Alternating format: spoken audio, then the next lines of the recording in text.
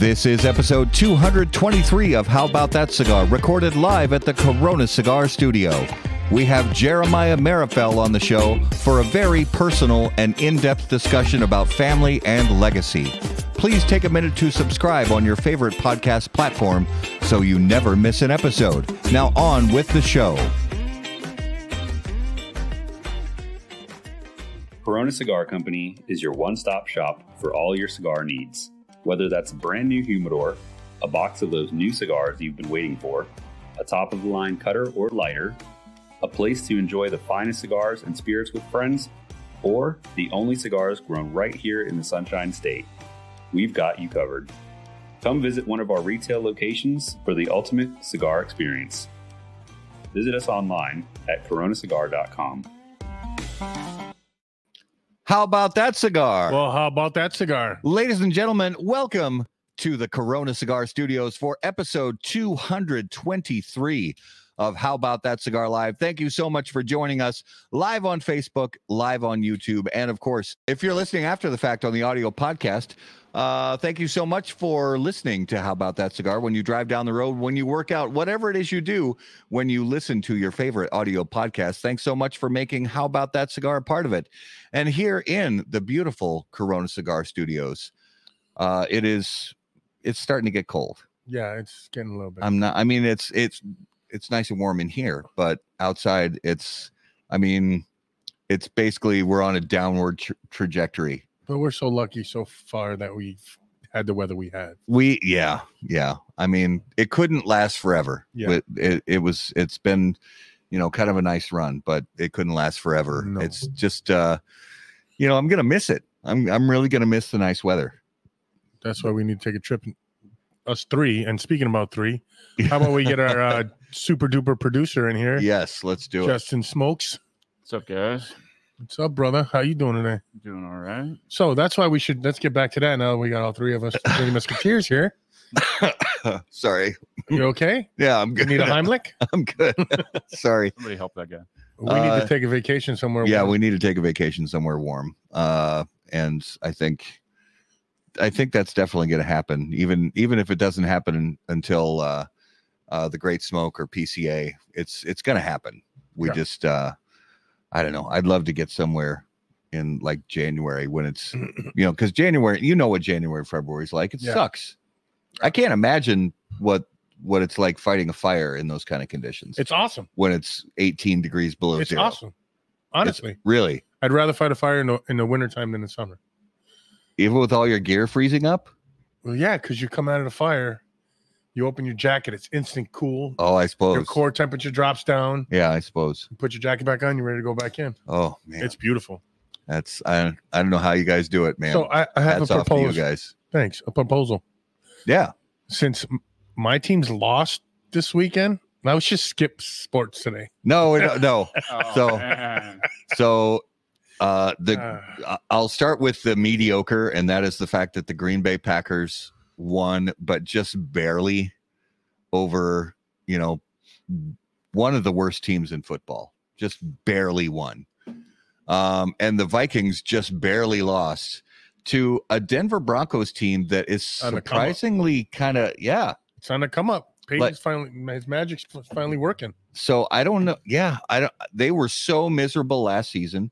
And so miserable the first 3-4 games of this season, and all of a sudden they're playing really well right now. I think Coach Peyton is starting to use the cattle prods. Well, and it seems like Russell Wilson has kind of pulled his head out of his ass, for lack of a better term. And then we'll just skip over the Jets being totally demolished yesterday by the Bills. That was pretty brutal. I mean, the Bills took them apart. Goodness, you could have went in and coached and threw better passes than him. Oh, he's not terrible. Me. Not me. I mean, just I throw out a hip just watching games sometimes. He's slid all the way down to third on the depth chart now, which is crazy. They should put him in a practice squad. Well, I heard somebody called up Joe Flacco, and I don't know if I thought it was either the Browns or the Jets. Somebody called up Joe Flacco. I want to say it was the Browns. It was the Browns. Okay. Yeah. I don't know. Practice squad. The Jets could use him maybe. I mean, he's got experience. Yeah. You know. Thanks, Richard. Appreciate you, brother. It was a good good round of football, this weekend. But Chiefs and Eagles are playing right now. Yeah, we should probably have that on a side screen. I think the Chiefs are. It's at home. It's for the Chiefs. I think just because it's a home game for the Chiefs are probably going to win. But I don't know. So as you guys know, for the last couple weeks, we've been doing. Raul brings in a mystery whiskey for me. So give us just the basic lowdown on tonight's mystery whiskey. It is from the United States. United States. And you told me bourbon's all from the United States. I didn't know that. To be called bourbon, it has to be distilled in the United States. It's a mid-price, I would say, between $25 and $45. I think that is the 10-year. The 10-year. Yeah, not the regular one. It's a 10-year. And most bourbon people have drunk that. I would say at least 90% of the people have drunk that before. I'm getting hard. That's a little hard. It's not too bad. It's not too bad. It's got the aroma's really sweet. It's got good legs, good color. The flavor, as soon as it hits the palate, there's that sweetness. But now that I'm talking, the finish is kind of sour, but not like gross sour, just kind of, a little bit kind of tartness to it. I would give you one other tip. It's wanted more than it should be. Okay. All right. That might help. The value, secondary market value is higher than it should be. I think that's true. I think that's true for most whiskeys. Can I get an amen from our whiskey lovers out there? But yeah, we'll proof. I totally don't know. It tastes right off the bat 90? like it's kind of average, somewhere between 80 and 90, maybe around 100 ish. Yeah. But it doesn't taste super boozy, not super hot. So but we'll keep checking in on this bourbon as we go. I'm going to give some tasting notes and stuff like that. But we have a super fantastic, fun, special guest returning to How About That Cigar Live. And it has been a minute since this gentleman has been on the show. We're so excited to have him on. And as always, on How About That Cigar Live, special guests are brought to us by our friends at Drew Estate. And Drew Estate originally introduced Chateau Real in 2007. Not long after that launch, this cigar brand mysteriously disappeared, and the story became that only of folklore, legend, and even controversy. Now, Chateau Real makes a triumphant return exclusively at Drew Diplomat Digital Retailers, a luxurious blend crafted to highlight the cigar's Connecticut shade forward flavor. Its balanced blend of well-aged Nicaraguan binder and filler tobaccos are wrapped in beautiful Connecticut shade wrapper leaf. This cigar is available in Robusto, Toro, and Churchill only at Drew Diplomat online premium cigar retailers and presented in 20-count boxes. For more information, please visit drewestate.com. All right, ladies and gentlemen, if you would please put your hands together. Welcome back to HBTC Live, Jeremiah Meerapfel. Jeremiah, welcome back to the show, my friend. Good evening, sir. Gentlemen, good, whatever it is to you. Good evening, I guess. Yeah, good morning to you, sir. Yeah, good, very, very early morning. Thank you so much for crawling out of bed at an extremely ungodly hour for us, my brother. We are very appreciative. Well, I'm happy to be here. I'm not appreciative you got me out of bed, but I'm happy to hear it. And can you tell our listeners where you're at? I'm in Brussels, which is the capital of Europe. Okay. It's between France, the Netherlands, Luxembourg, next to Switzerland, Germany, right in the heart of Europe. So what time is it over there? Let's see here. It's quarter to 4. Okay. Yeah, a little early. Yeah. I again, thank you so much, man. We know it is not easy getting out of bed at Let me tell you something. I'm excited to be here with all of you, and I'm so glad to see you. That yes. makes all of this very, very easy for me, and it's going to be a wonderful time together. Yes. So do you plan on going back to sleep after the show, or are you up for the rest of the day? Oh, no. I'll probably light up my first cigar in about an hour from now and then kickstart the day. Yeah, that's a good call. That's a good call. So one of the things that we do here on the show to get things rolling is Raul has already got his cigar fired up. Brother, do me a favor. Hold that up to the camera so everybody can see that beautiful cigar nice and close up. Hold on, let me get around to that. There we go. So Jeremiah, you recognize that beautiful thing on the screen right there. Beautiful cigar. And I'm gonna fire one up right now as well. And I think were you able to get no, that's okay. So We got to go old school. we got to go old school. All right. So give me just actually, you know what? We're gonna leave him back there. We're gonna leave him back there, and I'm just gonna we're gonna do this old school. So there's my camera. See, we're going old school tonight, guys, because we had a little technical issue before, but it's all good. And you're gonna see my eyes flutter back and forth from the camera to actually no, I'm gonna try to do it without looking at the read. We'll see how this goes. All right, you guys ready? Ready, set, go. All right, here we go. Oh, see, it helps if I open the lighter too. There we go. When lighting your cigar, it's important to be patient, pay close attention to detail, and focus on the tobacco. In the same ways, Steve Saka brings those same qualities to the ultra premium cigars of Dunbarton Tobacco and Trust. Patience, close attention, and focus on the tobacco are the qualities that Saka and Dunbarton Tobacco and Trust have become known for. From Sober Mesa to Umbagog, Dunbarton has a blend that will fit your palate, your mood, and any occasion. Visit DunbartonCigars.com to learn more. Yeah, Steve. You see, he did it, Steve. Not bad. Not bad. I actually wasn't looking at the camera. I was looking at the tip of the cigar because I didn't want to char the hell out of this beautiful cigar. So I was just really trying to be cognizant of that. So we had a little trouble finding out exactly, or did we figure it out, what this cigar is, which one this is? It's not the Richard, right? No, Is it actually, the what you're holding Mira? there is a Meir. Yep. yeah, beautiful. So one of the things that we want to talk to you about tonight, Jeremiah, is in addition to the Meerapfel cigars and so many of the things that you and your family have been involved with in the tobacco business for so many years. One of the things we'd like to get a feel for, kind of your what you were doing before, because we know this is a family business and it has been for 400 years, many decades, if not centuries. Yeah. But tell us about, so before, when you were coming up through schooling, primary school, college, what were your biggest interests? Because you think, okay, you're probably going to go into the family business, but you might not go into the family business. What were some of the things that really you were interested in before tobacco, that if you thought to yourself, I might do this instead of going into the tobacco business?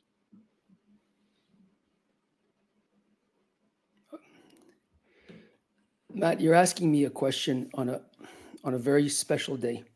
Firstly, I'd like to tell you something which I didn't tell you when you called me up and you asked me whether I'd like to come on today on your show. And I accepted the date with a very, very warm heart, but a very, very cold heart as well at the same time, because today is my father's birthday.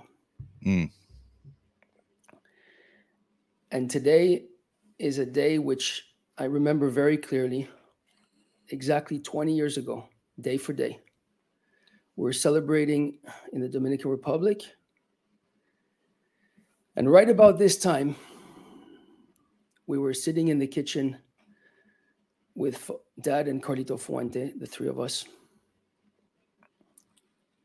lifting up a glass and toasting to my father's birthday.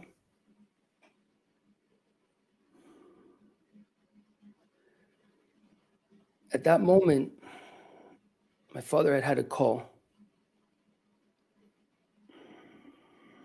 from his managing director in Central Africa to let him know that our companies down there had been expropriated by the government.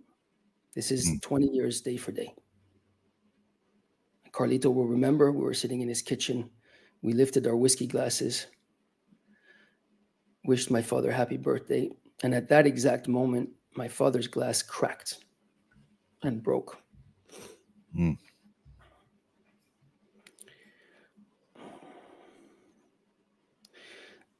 20 years day for day.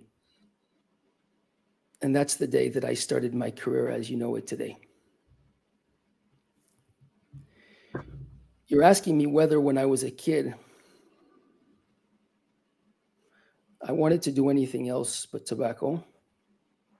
If I had had any other aspirations, if I was inspired in any other way.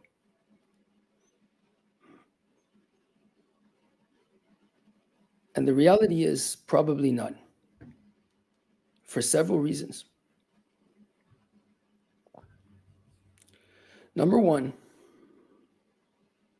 I think everybody will agree that father figures are interesting characters in a man's life, in a woman's life as well. My father was in Cuba when I was a little child. We were living in Miami, first in South Miami Beach in the late 1970s. And then later on, we moved a little bit north of Miami. And Dad used to spend the weeks in Cuba, and he would come back once or twice a month on the weekend to see his children and his wife. And so when Dad walked through that door, he walked through the door with a big smile and a cigar in his mouth. I must have been, well, actually I was anywhere from being 0 years old to I think about 7 years old when he stopped going. And so the first 7 years of my life were years that I smelt tobacco and saw tobacco. The same time I saw my father. And so that indissociation between tobacco and Dad at such an early age of my life associated what a leaf is to a human being on an emotional level. So my only dream was to see him more, and tobacco was the bridge to be able to do that. Yeah. Deeply rooted in my mind, tobacco was what my father was and vice versa. So the short answer is no, there was never anything else. I remember sitting on my grandfather's lap, and my grandfather would say, you know, you're the firstborn of the family. You're going to continue the family tradition. Some things are unnegotiable. And to be honest with you, I never really asked myself the question. You know, the lineage of our family in the tobacco industry dates back forever. A lot of people, we use the date 1876 a lot. On the bands, actually, of the cigars you're smoking right now, it says 1876.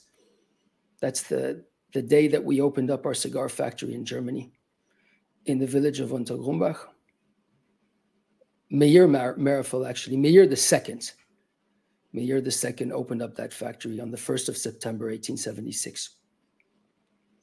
And he was already from a lineage of tobacco growers and traders dating back from the 1600s that were in Spain, and then ended up in the early 1700s in a village called Michelsfeld, which is actually an interesting story in itself, because that's where we got that's how our name transformed, so to speak, in Meerapfel.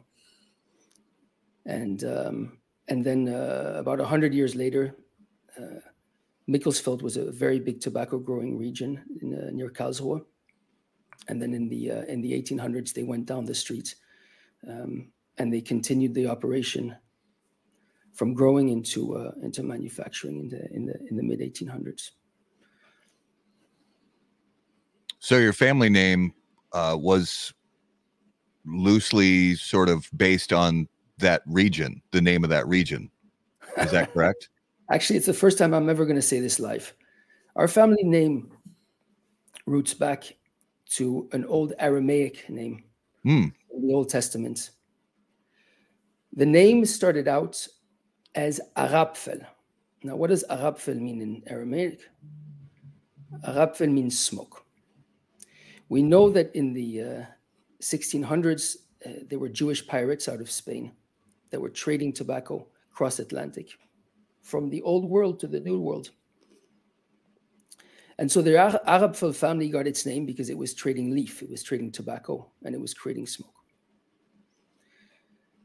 Now, through time, the family needed to get out of Spain because obviously it was a whole big mess there with the Inquisition.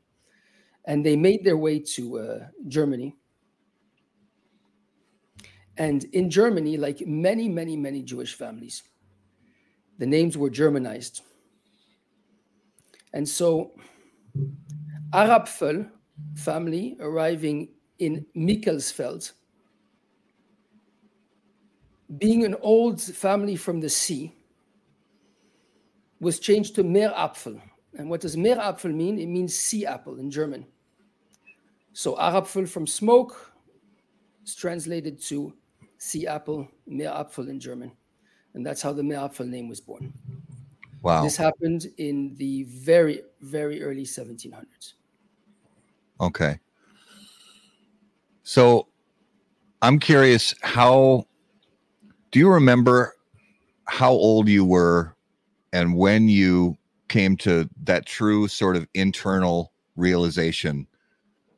And maybe it's still, because I know for me, even in my 50s, there's still things that I am learning to grasp the depth of and all that in my life and my family. But for you, do you remember when you truly started to grasp the depth and the legacy behind your family's name in the tobacco business?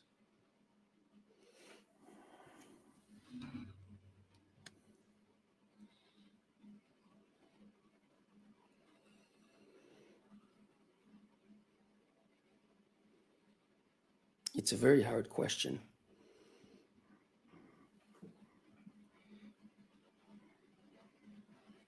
I think it's a question which has different sentiments to it, different angles to it. Mm-hmm.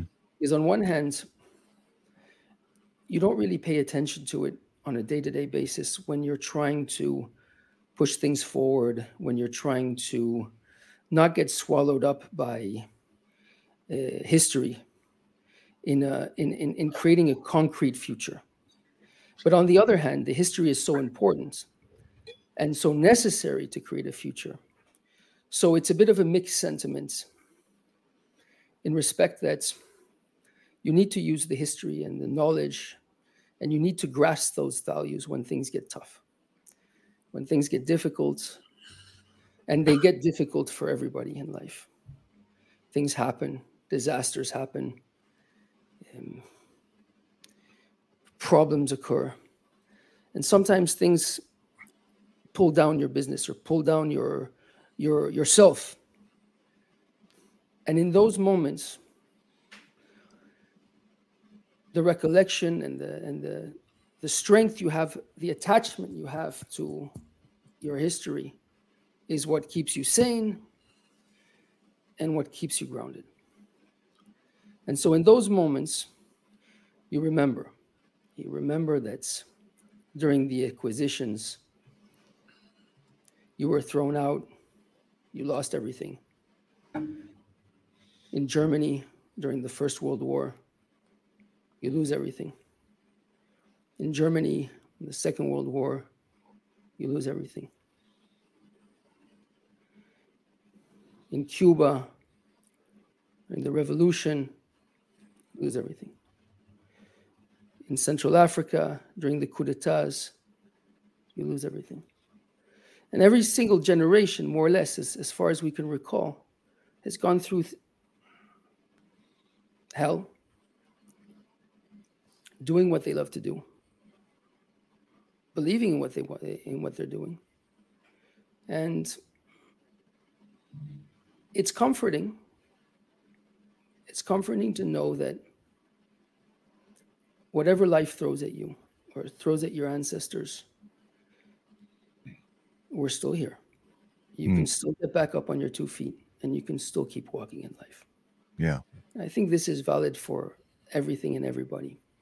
Doesn't matter whether you're in the tobacco business or whether you're in anything. It doesn't matter. Human beings have a resilience.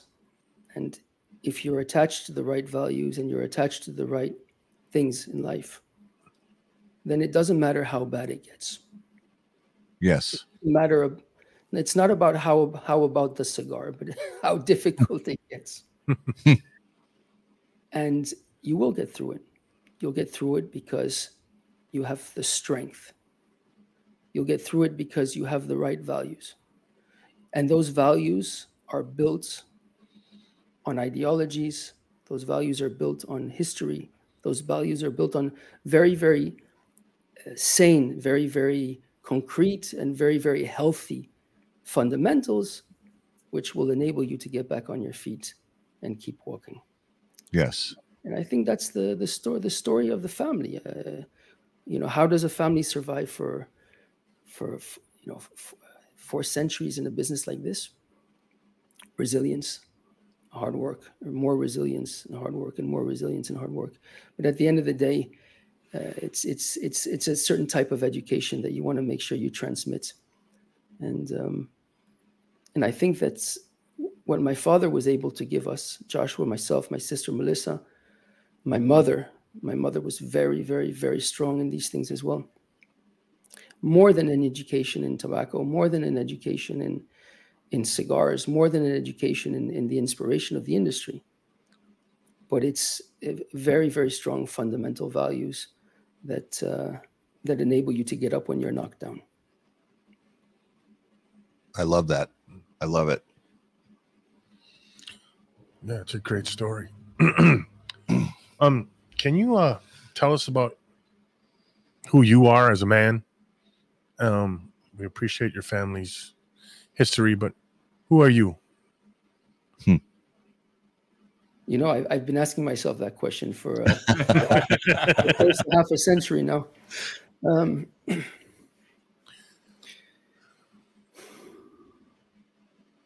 I believe that I'm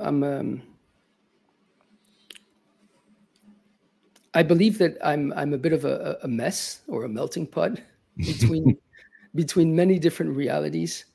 On one hand, I was raised by a father and a grandfather that come from and a great grandfather and so on, which is very it's almost of an aristocracy as a family, so to speak. And when I say aristocracy, I mean aristocracy in a way of holding yourself, in a way of being, in a way of celebrating life, but also in an environment. The family is European, and clearly European. The German roots, which I grew up with, because my grandfather was very much German in his ways, were part of an intellectual elite in Germany from the beginning of the century. My grandfather's uncle was a founder of one of the founders, the head of the Social Democratic Party in southern Germany before the war, which was actually the party that fought against the Hitler regime and then lost in the 30s.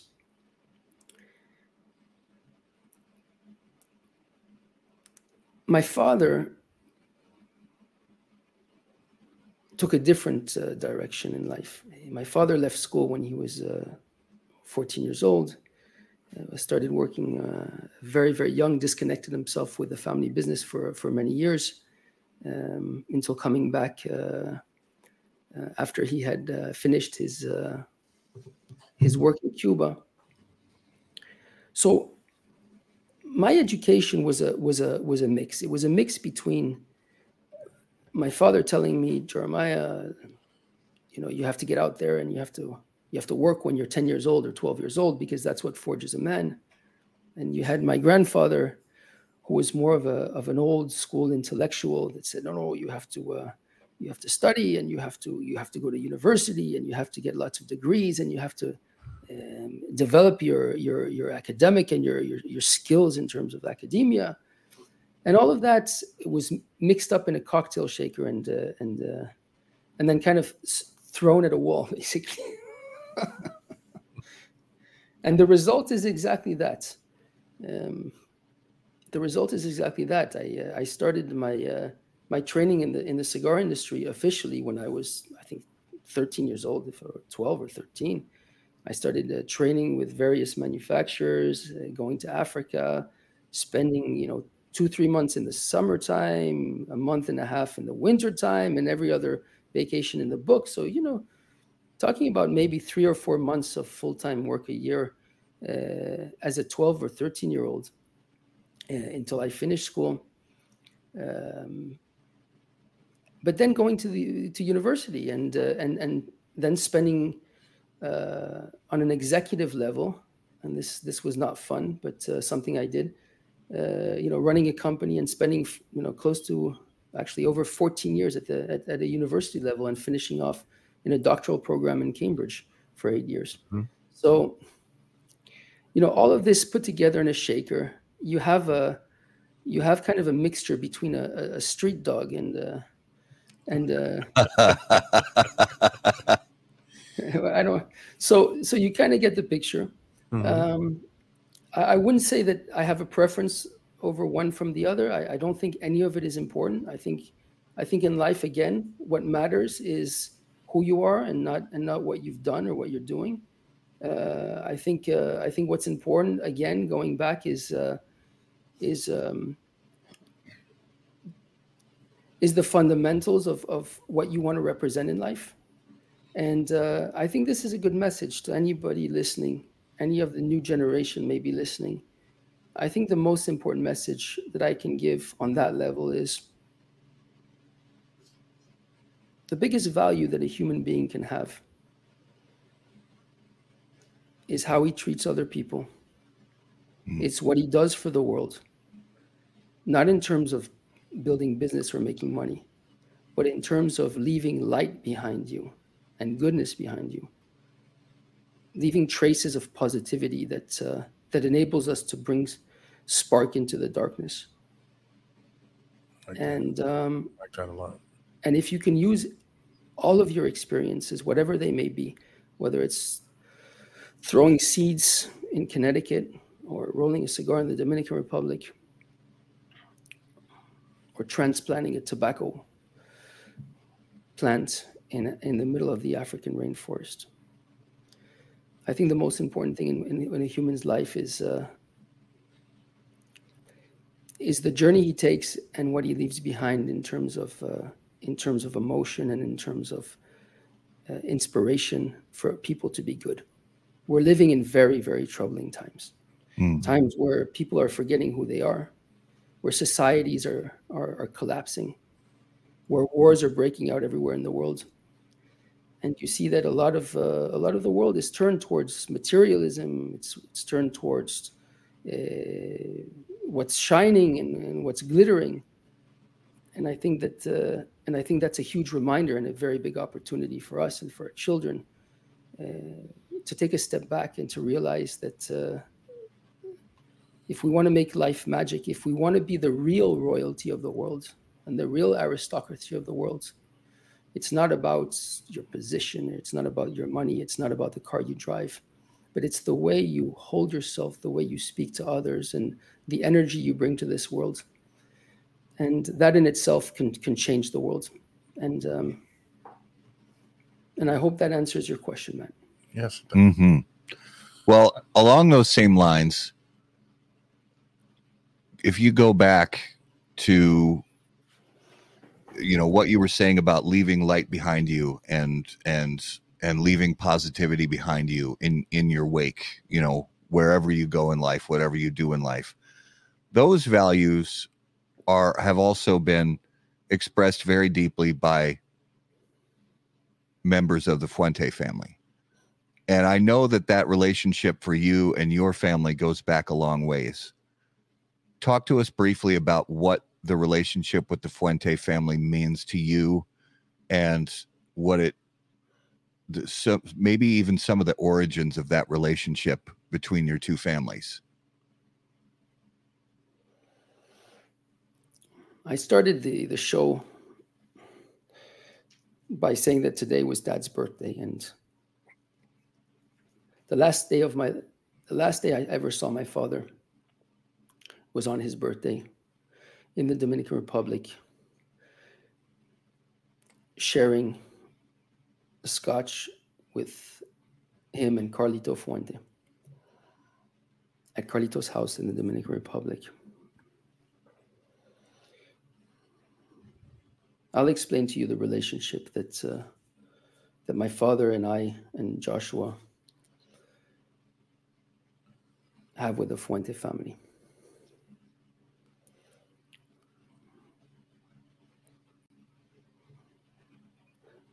That evening, when my father found out that he was expropriated,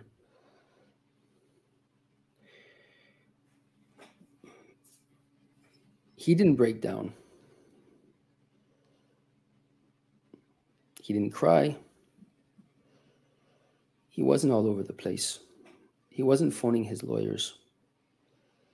The only thing he did was look at Carlito Fuente in the eye and tell him, "Don't worry. I'm there for you. I'm there for your company. I'm going to make sure. I'm going to figure out, and you don't have to worry." Carlito Fuente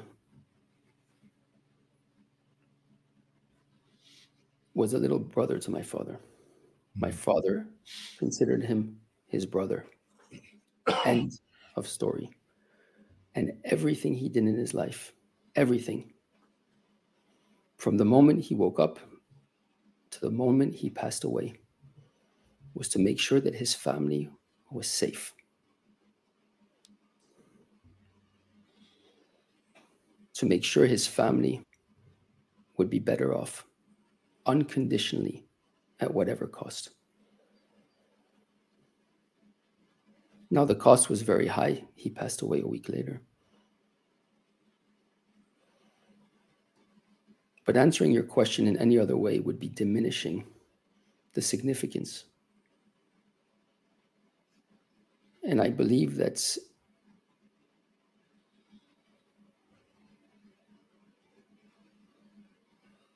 there would be no other way to express the love and commitment that my father, and what he passed on to Joshua and I, and the way we view our friendships and our relationships with the people that we love, that we support. Unconditionality is a word that is not just a sound coming out of our mouths, but something that we've lived by for many generations. And we're very proud of that. It makes us who we are. It also makes us pains in the asses. It also makes us very, very difficult to live with.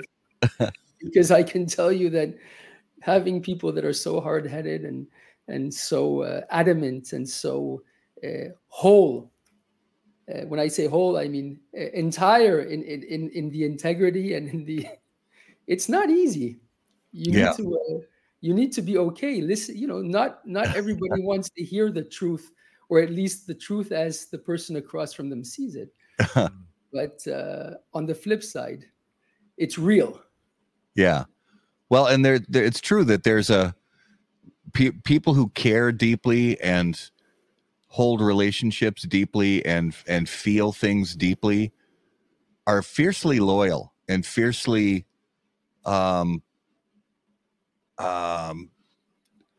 workers, and they think deeply also into their work. They think deeply into their families. They think deeply into their, most of the things that come into their life. And that really does kind of translate with what you're talking about. And you have to throw in a little stubborn too. A little stubborn, yeah. About what they care about. They're willing to run through walls for that. Exactly. Sorry, gentlemen, I didn't hear the first part of what you just said. For some reason, the system cut off here. No, it's. Can you hear us okay now? Yes. Okay. Well, I was just saying that it falls in line with what you were talking about, that the fact that people who feel things deeply and have deep emotions and deep relationships in their life also happen to be fiercely loyal. Mm-hmm. And Raul brought up that comes with it a natural sort of stubbornness, which is actually a good thing. Yeah. No matter what you say about people I love. Yeah. I'm not budging on it. Yeah. That goes into the loyalty piece of it. And we know you have that. We know your family has that. We know the Fuente family has that, because it's been demonstrated for decades, and more than even decades. And you can hear that, you can feel that in what you're saying, Jeremiah, that it's real for you. This is way more than just, that's why I mean, I had so many cigar questions lined up, but I'd just rather talk about family and legacy and the future and things like that. Then, I mean, we can probably talk about tobacco a little bit too, I guess, but I'm just loving this kind of deep conversation, because it really goes to the root of everything in the world, whether it's cigars or spirits or wines or great literature or great music or great food. It goes beyond all of those things, because none of those things would exist without fierce loyalty and deep relationships and deep caring. That's right. So this is what it's about. Yeah. Well, I want to ask you a question about tobacco, actually. Tell us about the journey that you have to take from the minute you land in Africa all the way to the farms. I watched one of your interviews and I was mesmerized of you telling that story of landing in the farms, that the soil's so fresh, it's so clean, it's like Adam and Eve's soil. Can you tell us a little bit about that and your feelings when you go back to Africa?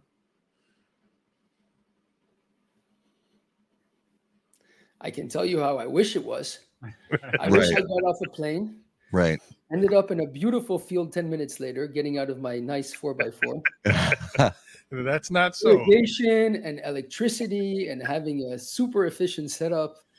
And yeah, that's what I wish. No, joke aside. Listen, for some nasty reason or some game that somebody up there is playing, anything which is very precious is impossible to get. Whether it's gold, diamonds, whether it's Cameroon, oil and gas, or whatever it is. There's a nasty truffles, you name it. Anything which is very, very, very special is impossible to get. And Meerapfel, Cameroon, and the reason I say Meerapfel, and I'll explain that in a minute, Meerapfel, Cameroon is definitely one of those. Actually, to be honest, I don't think there's another tobacco in the world that's actually, I'm sure there's not another tobacco in the world that's as difficult, perilous, challenging, life-threatening, demanding to obtain than a leaf of Meerapfel Cameroon tobacco. I have no doubt in my mind. The reasons for that are very simple. You need to grow the stuff in an environment which is extremely challenging every single way that you look at it. We know that this stuff is grown in the second densest rainforest on the planet. So you can just imagine, let's just take the Amazon, for example. Has anybody here ever been close to the Amazon or in the Amazon? No, actually, the only rainforest I've been to is the one in Puerto Rico, and that's pretty much a tourist attraction. Yeah. So anybody who's been to a real rainforest before knows very well that it's difficult to enter it. It's so dense that you have a hard time actually walking in. Typically, you need to cut your way through and enter the rainforest, and then once you enter, you can find all kinds of stuff.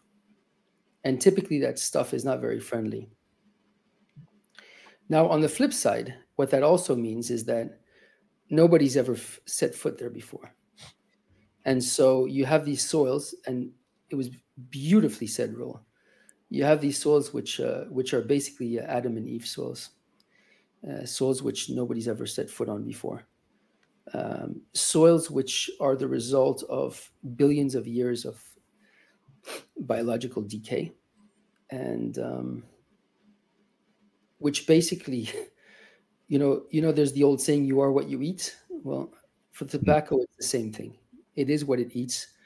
And so you have this, I call our tobacco the sacred leaf. I also once in a while call it fruit, because it's so sweet. And there's no secrets. When you have agriculture which is done in the old school way, so to speak, or in a no school way, primitive way, because guys like Placentia wouldn't agree with the old school, so I'll say a no school way. You're going to get something that tastes very good, and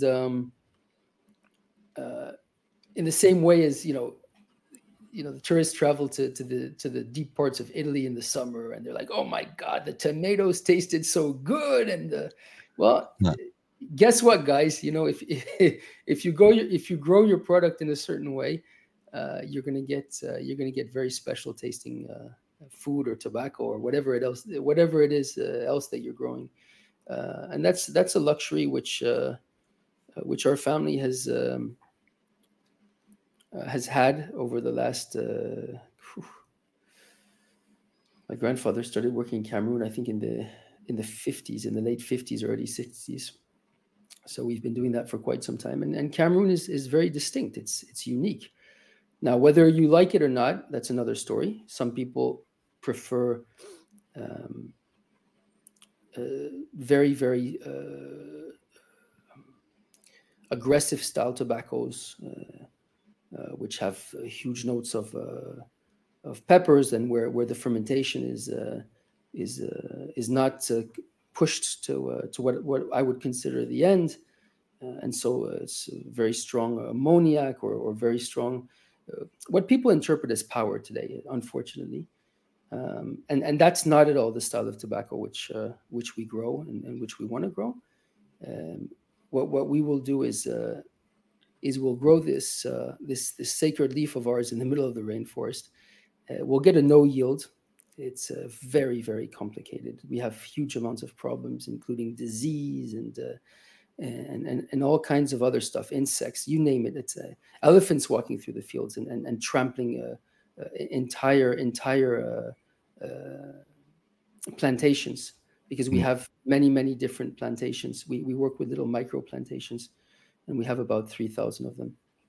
And then from there, we'll take the tobacco, which you can already imagine that there's I don't know, 5 or 6 or 7 leaves out of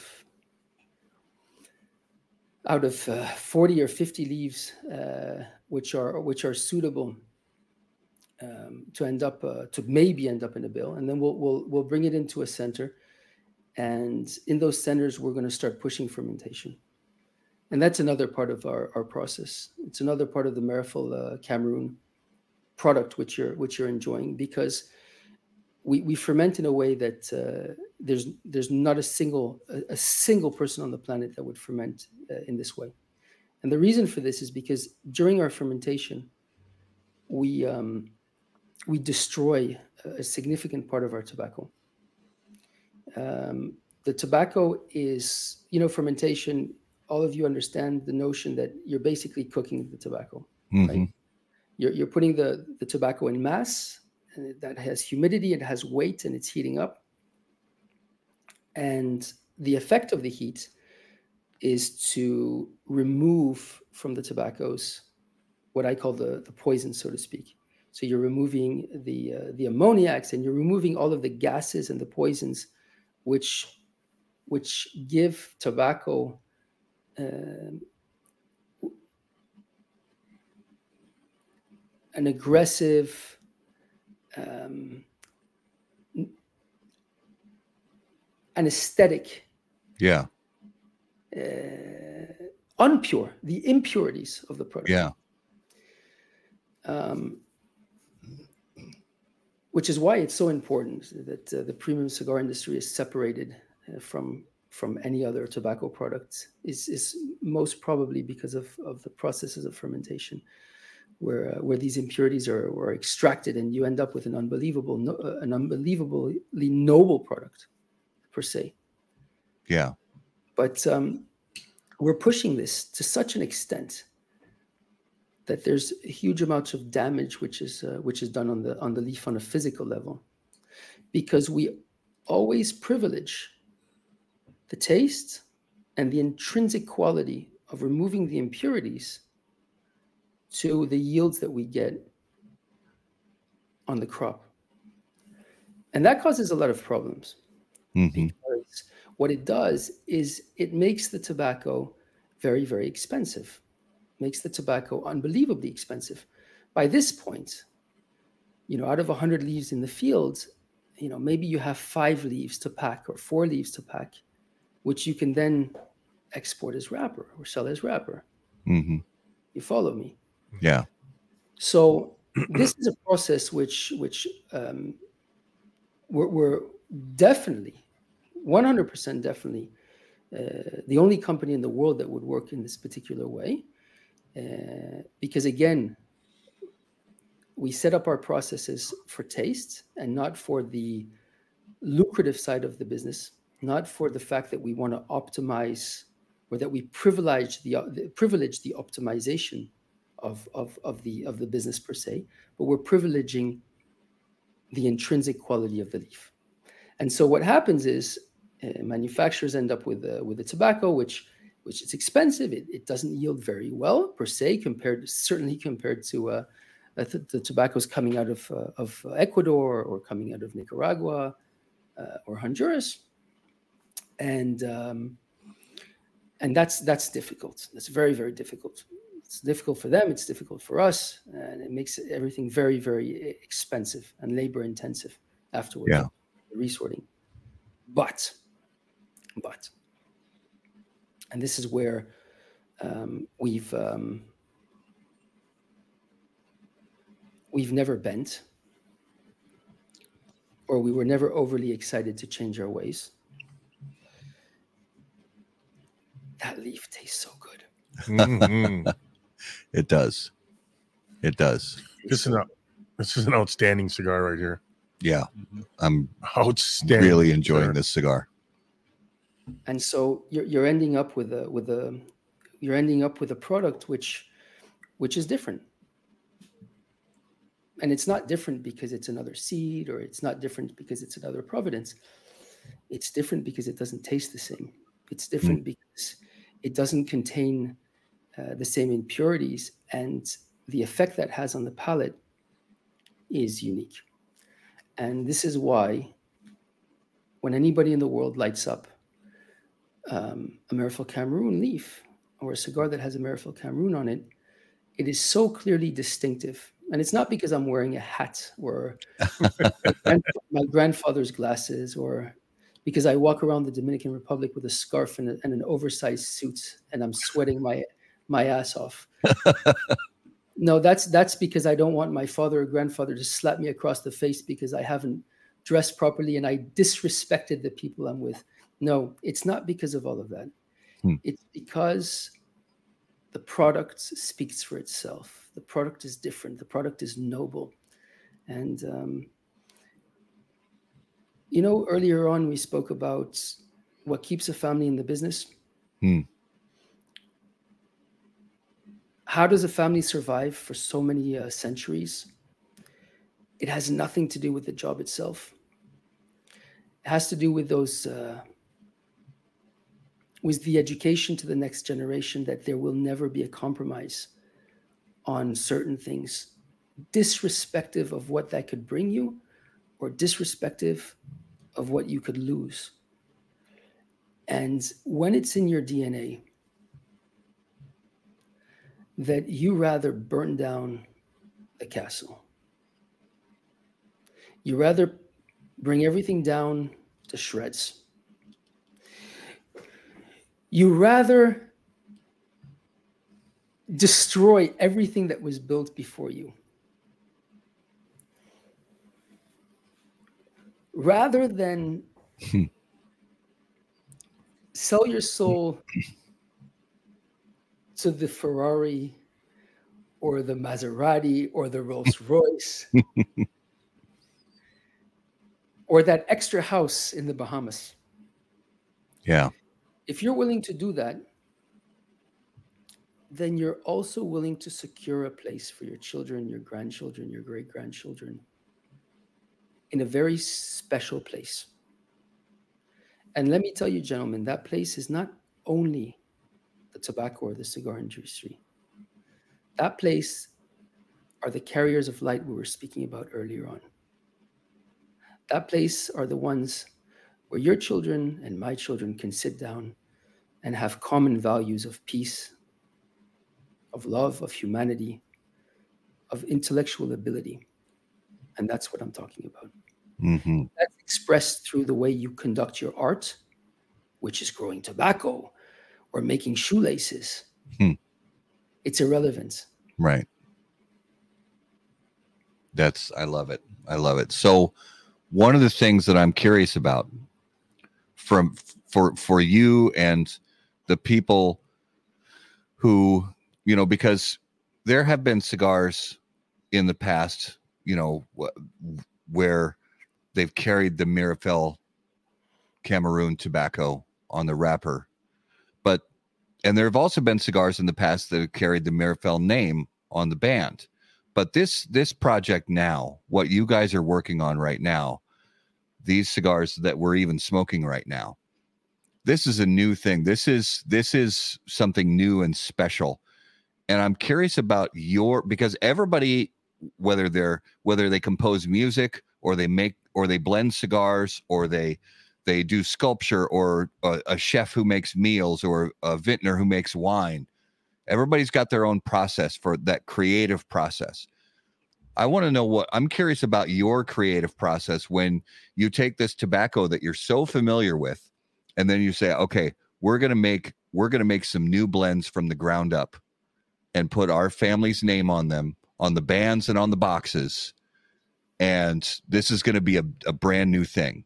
So talk us through your creative process with you and the other people who helped create these cigars, and sort of your philosophy behind it. Well, first of all, this is not a new thing.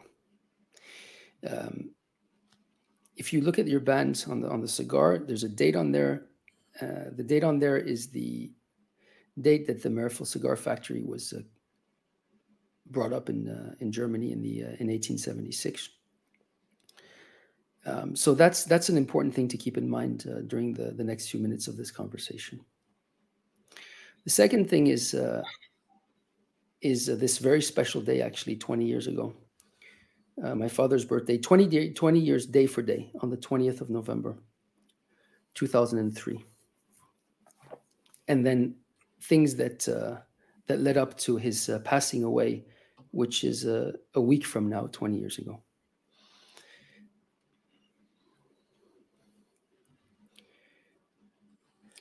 When my father Richard passed away on the 28th of November, 2003, it was like somebody picked up a Dragunov or an anti-tank missile and shot it through my head. My entire world came crashing down. I'd lost my father. I lost the patriarch of our family. I lost the president of our business. We actually lost the business in itself, so to speak. We were expropriated. There was nothing clear in front of us anymore. But then earlier on, we spoke about catching on to those values. And so the only thing that I could do at that moment was say, okay, what must I do? What's my responsibility right now? And the last thing I heard my father say to anybody in the world was to Carlito Fuente, when he promised Carlito that he will make sure that Carlito doesn't get in trouble with Cameroon Tobacco. And I called up my brother and my grandfather at the time, who was still alive. He was in his 80s. And I said, I'm going back to Africa.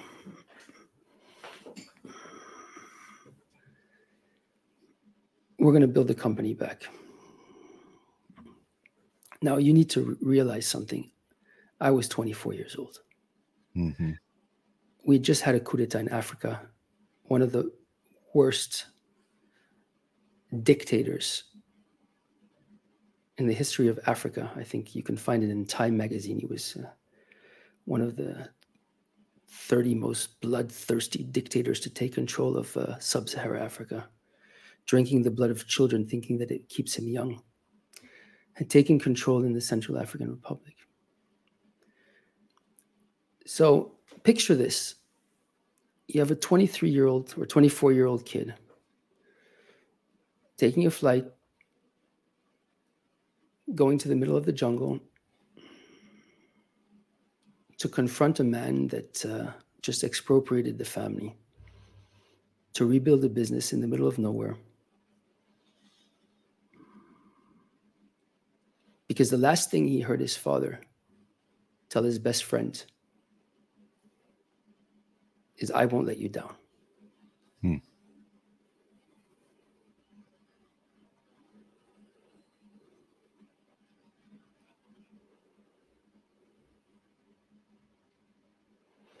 When you base your life on the wars and the promises of the generations before you, it sets the tone.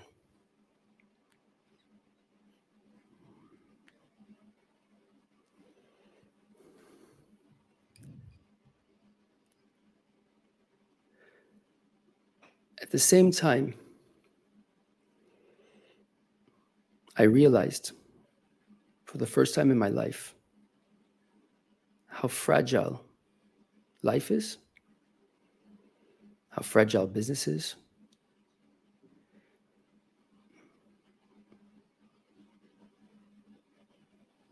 and how quickly one can be erased from the history books by those who rewrite history, by those who take control and rewrite history. We see it in politics. We've seen it throughout time and ages.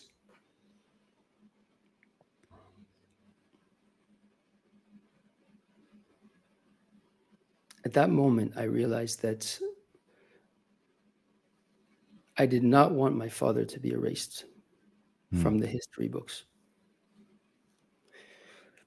20 years ago, Matt, outside of the industry, very few people in the world have ever heard about Meerapfel or Richard Meerapfel.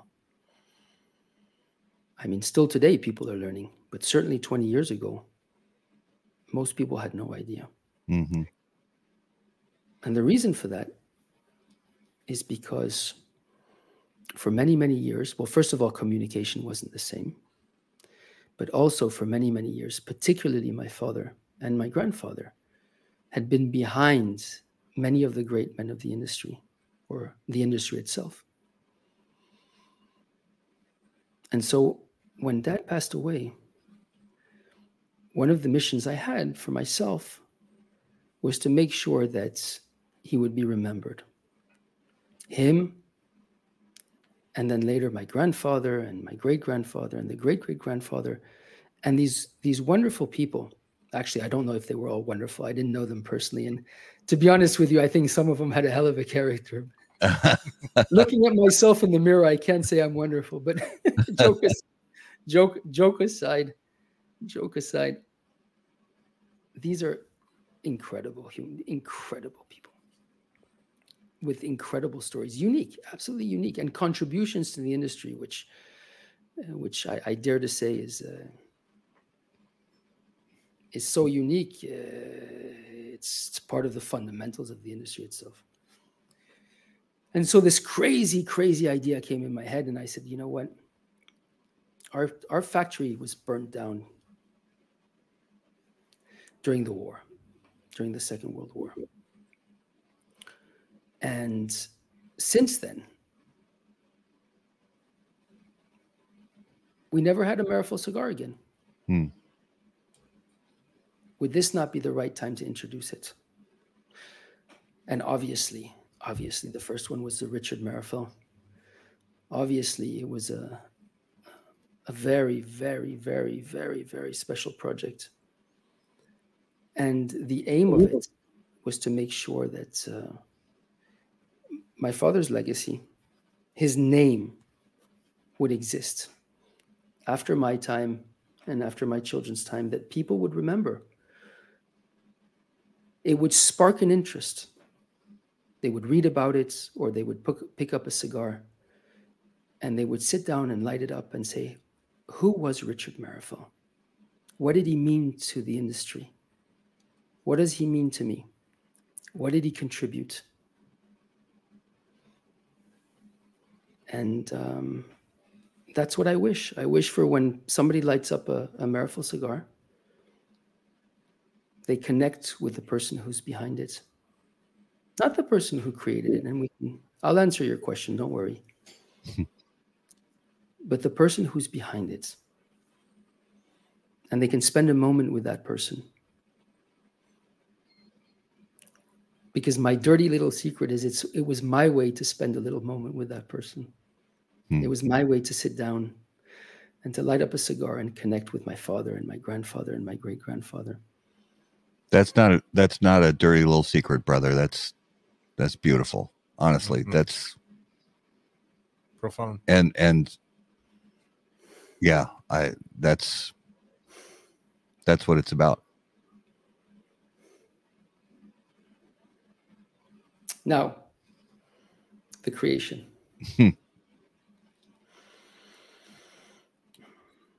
You see, the Meerapfel Cigar Project is not about rolling a cigar. It's not about putting a band on a cigar which has our name on it, or sticking our name on a box. Far, far, far, far from. You see, when you go back for hundreds of years, and I see what's what my father, my grandfather, and the great-grandfather, when I see what all these guys did in the industry, there was huge amounts of innovation. Meyer moved from Meyer II moved from Michelsfeld down the road to Unterkrombach in Germany, and he set up a cigar factory. Now, that in itself is an interesting move, because he's going from growing tobacco. Michelsfeld was a big growing tobacco region, and he was the biggest tobacco grower in that region.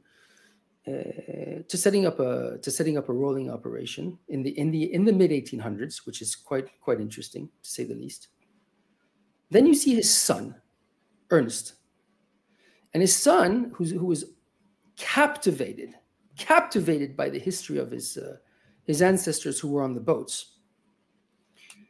Decides that he wants to travel to the other side of the planet by ship, obviously. Starts growing tobacco in Indonesia. And then you have my grandfather. By that time, he's back in Germany. You have my grandfather going to Cuba, becoming the largest exporter of Cuban tobacco in history. This was at the time when Che Guevara was still Minister of Industry. Then continues, and there's quite a few stories with Heller, for those who know him, and he's smiling right now. And then you have my father, who when he's, I think 16, 17, 18, in this, I think 69, he goes to Cameroon, befriends the Pygmies, because it's the forest of the Pygmies there where we are. Now you need to remember, this is the late 60s. Nobody's befriended the Pygmies. They're not known to being very friendly with the local population, yet alone with people coming in from the outside. And my father ends up being very, very, very, very close to them, and actually in a way that's most probably why I think he fell in love with the region and decided to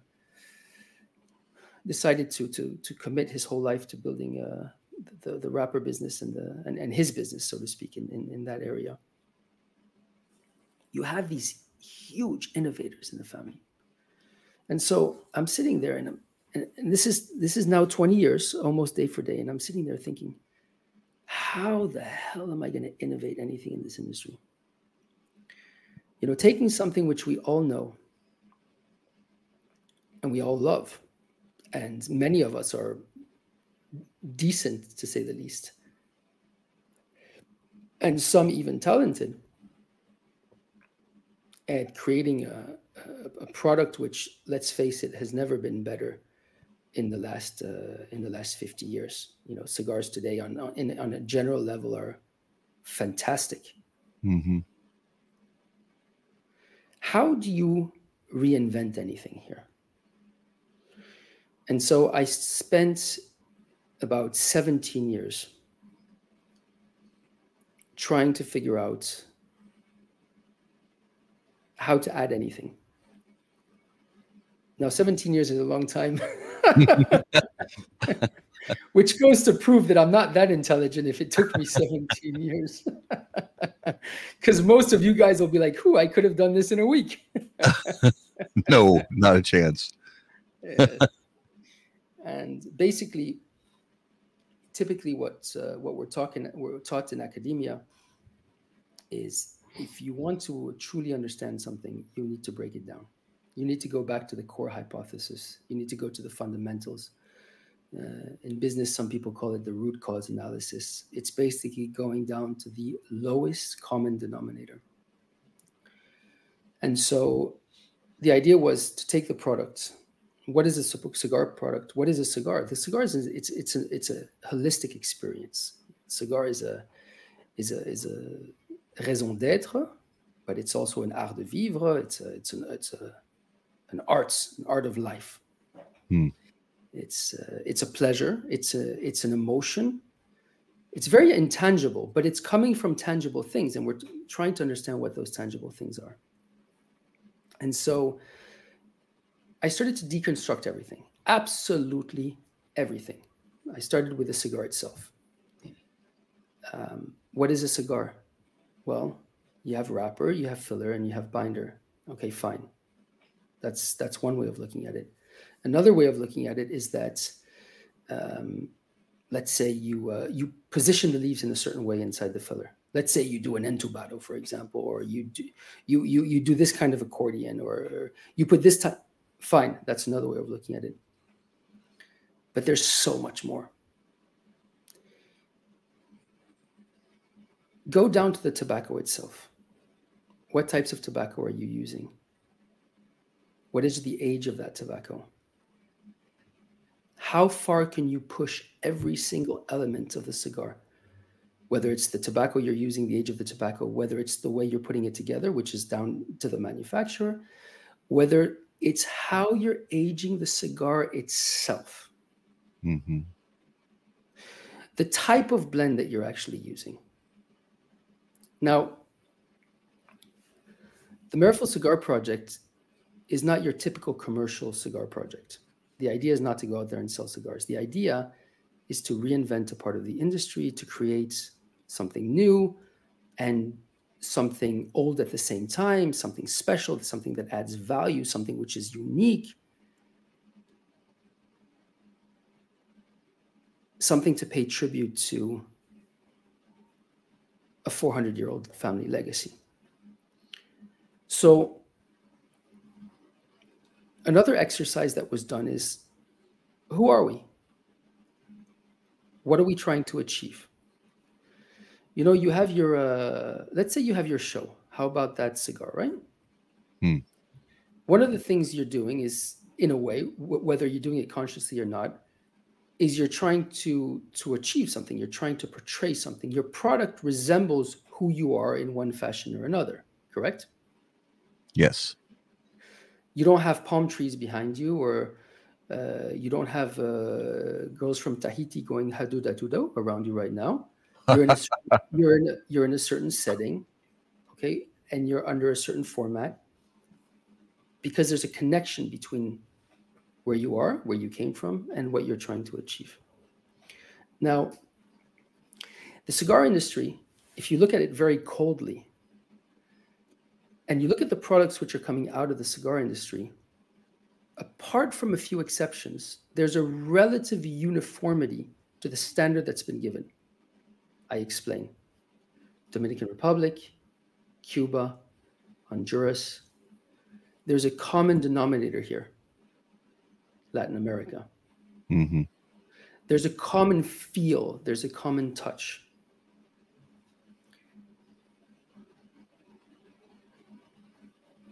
Whether that touch is felt on the packaging side, or whether that touch is felt on the product side itself, what I mean by that is the style of the smoke, the style of what you're actually enjoying, there's a common thread. Who am I? What is Meerapfel? Meerapfel, in effect, is an old European tobacco family, which, interestingly enough, is the roots of the families which created the industry in Cuba. They were Spaniards. What is this? I don't know what that is. You froze. There, it's gone. That was fun, whatever it was. Virtual reality stuff in this room.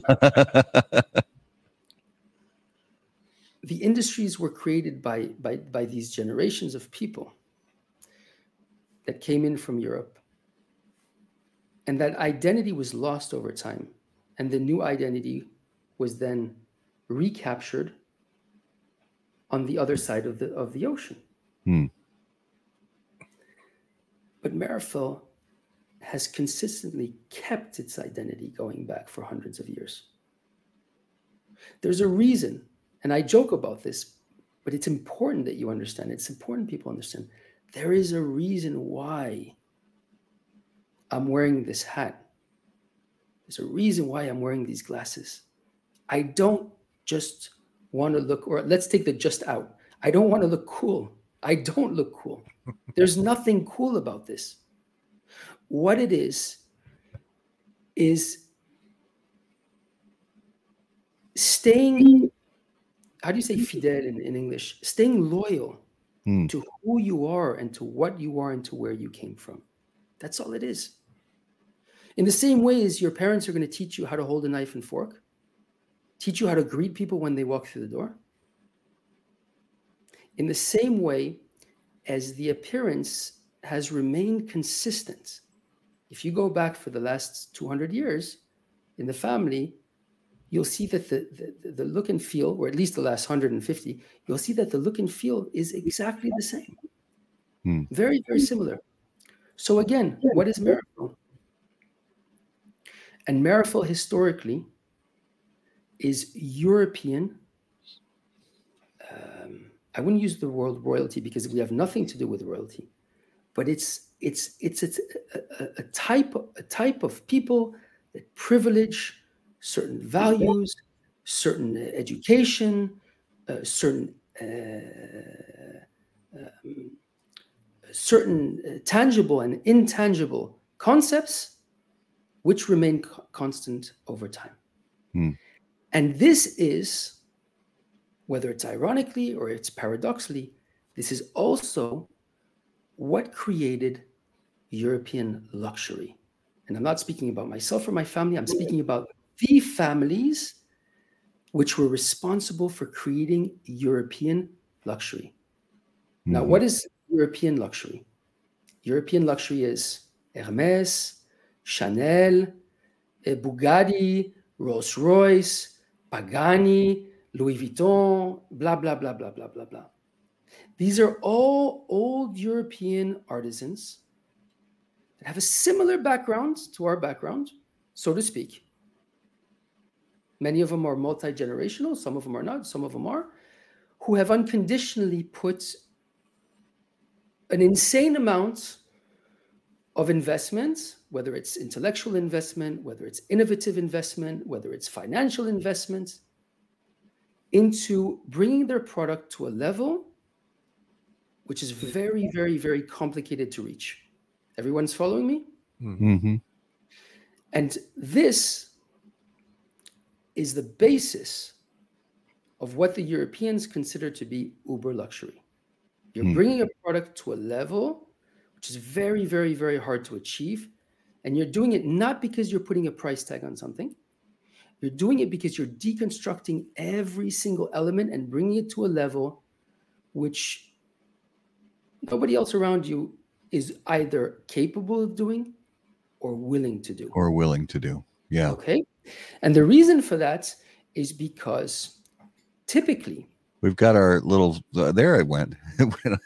Okay, go ahead. Typically, when you're building a business and you want that business to be profitable, this model is a very, very dangerous model, which usually is not the easiest way if your goal is to build high profitability. Okay, if we take the European models of high profitability, and I'm not going to talk about Bernard Arnault, who built an empire around luxury with his LVMH group, because that's something which is relatively new. Okay, but if I take the old models of uber luxury of Europe, whether it's Rolls-Royce, whether it's Pagani, whether it's Patek back in the day, et cetera, most of these people, most of these companies struggled to be profitable. Why? Because it is very, very difficult, and it is very, very unprofitable to play this game. You're playing in a league where everything is so complicated and everything is so expensive and everything is so demanding that none of the focus is on optimization of profitability and what you learn in the business schools. None of it. And so when you're building a cigar, like you're building a Patek Philippe or a Richard Mille or a Pagani or whatever it is, you're building the cigar in that particular way, you're building the packaging in that particular way, you're building every single detail of everything in that particular way. I mean, just the band of this project took us 3 years to develop, and we have a patent, a European patent, on the technology to actually make one of those bands that you have on your cigar right now. You know, you don't realize how crazy it is to produce one of those bands. The bands were created in a very, very, very special band factory, which is owned by a friend of mine called John van Tintelen in the Netherlands. He brings band making to a level. Those who are from the industry know him very well. He brings the band making to a level which today nobody else would want to do. Let's so to speak, because it's such a hand labor intensive process, and he does it the old school way. So his level of detail and quality is just out of this world. But then what we did is, for the development, we brought that out and we brought it into the aerospatial industry to try to figure out how to elaborate the band and bring it to a level of luxury which was unheard of. And so all of these little details put together, whether it's the silk ribbon in the box, which is handmade in France, or whether it's a band which is out of John's factory and then the aerospatial industry, and has a brevet, a patent on the technology that we're using to make it, whether it's whether it's the blend in itself, which I won't even get into, but we use two different types of methodologies for the blends of these cigars. One of the methodologies we use is to say, okay, the one you're using, the one you're smoking, actually is what I'm going to express right now. Is saying, okay, there were certain masterpiece blends which my family was involved with historically. The Meyer blend is actually a very good example, and that blend was abandoned. It was actually made for one person. It was the owner of a cigar company many years ago. And my grandfather co-blended the blend with that person. They were best of friends. They were very, very, very close friends. And the blend was never commercialized. It was impossible to commercialize that blend. The cost of the tobaccos and the age of the tobaccos and the complexity of the blend are so complicated that it was just for the owner of the company and my grandfather, and then Dad smoked a few once in a while, but it was mostly my grandfather that smoked that cigar back in the day. And then when that person passed away, that blend actually stopped existing. And so when we wanted to create the Meyer blends, the first thing that I did was to sit down and say, okay, who was my great-great-grandfather? Who was he? I didn't know him. What did he represent? What were his values? What would I be feeling if I would be sitting on a chair across from him right now? What kind of emotions would be shared with him? What would I be feeling? What kind of personage was he? And so I would go back in my in the files, in the pictures. My grandfather would tell me stories of the family, and I would kind of get a proxy understanding of who he was. And when I understood what I understood, when I felt what I felt, I remember this blend going back from when I was a small kid. I remember, and I went back to it and I spoke to the owners of that company. I said, guys, can you try to dig in and find that blend? And they said, Jeremiah, it's impossible. It's impossible. The tobaccos, it's impossible. This is, it's like telling us you want to bring back a Rolls Royce from the 1950s back to life, unless you find one that we can restore, but the machinery is gone, this is gone, it's impossible. And that's what this project is all about. It's saying, okay, fine, it's impossible. Where do we start? I love that. Yeah, it's impossible. Where do we start? That's a fearless attitude that I think is far too rare these days around the world, regardless of Europe, Asia, the States. It's a fearless attitude that I think is far too rare. It's too rare, but it's one which all of us, every single one of us sitting here, has to keep reminding ourselves and our kids that, listen, we don't have to be like this every day. I don't expect anybody in their right mind who wants a normal, happy, balanced life to think this way, or you're going to end up just as fucked up as I am. So let's make things clear. However, what I am saying is that you don't want to lose that. You don't want to lose the magic. You don't want to lose the fact that you can sit down and steal a moment in time, which brings you to places and connects you to places which we should be connected to at certain times, and we can reach at certain times. And I think that's what we wanted the Meerapfel cigar to be able to deliver: something different and something to take you somewhere else. And if there's something which I'm happy is that when I sit down with a friend or when I enjoy a Meerapfel cigar with an aficionado, we're sitting down in old Europe. We're sitting down in uber luxury. We're sitting down in a place which is different. I was going to say the word unique, but there's many cigars that deliver a unique experience. This is just another one. It's another place. It's another setting. It's another feeling. And once in a while, we deserve to feel like royalty. And Yeah. Playing around with these types of tobaccos and these types of blends, well, I'm happy to say it's not only the kings that are able to do it anymore.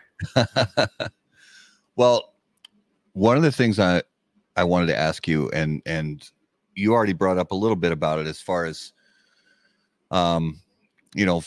for so many of us here in the States, we don't experience, and we didn't grow up with experiences of the ways that people interact and the way that the different cultures of Europe,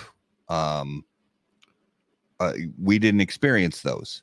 And so I'm curious, because we're coming into the holiday season. So for you and your family, what's one of the most important things that you as a family look forward to for each holiday season?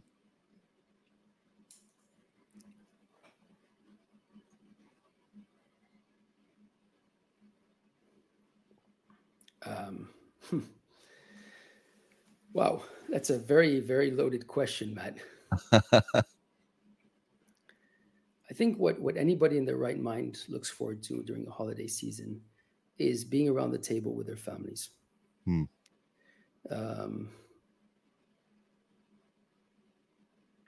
Now, whether that's possible or not is a different story. Some of us don't have the privilege of being able to do it because our parents are not here anymore, or some of our family members are not here anymore.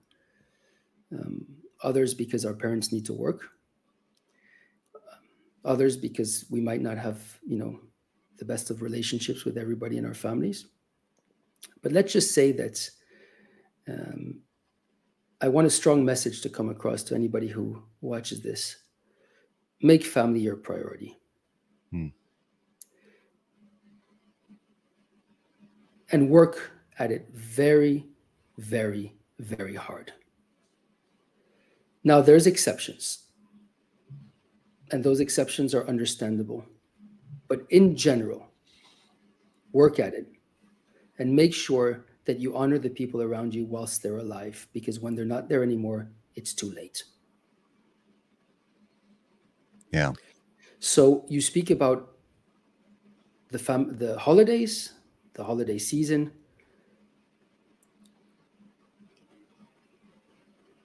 Look at it as a festive moment. Look at it as a moment for you to have a great meal and to see great friends, but also look at it as a responsibility to do good. Bring your family together, reach out to people that are less fortunate, reach out to people who may not have a home to go to. Whether those people are close to you or not, it's irrelevant. You have a responsibility and you have an opportunity, again, to bring a huge amount of light into this world. Use it. Use it. Yeah. We have a short journey, a very short journey. I saw this cartoon once, and it brought tears to my eyes because of how realistic it was. It was a little girl. I mean, you've maybe seen it on whatever, Instagram or one of these social medias.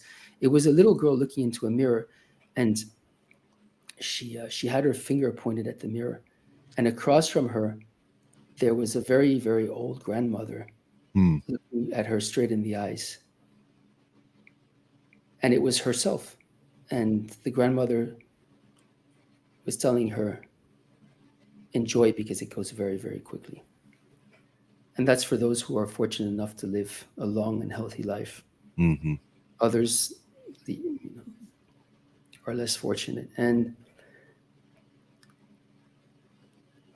if we don't all admit to ourselves, realize, take upon ourselves the opportunity and the responsibilities that we have within that time frame of actually doing something positive, I'm very, very, very afraid that we regret it when it's way too late. Yeah.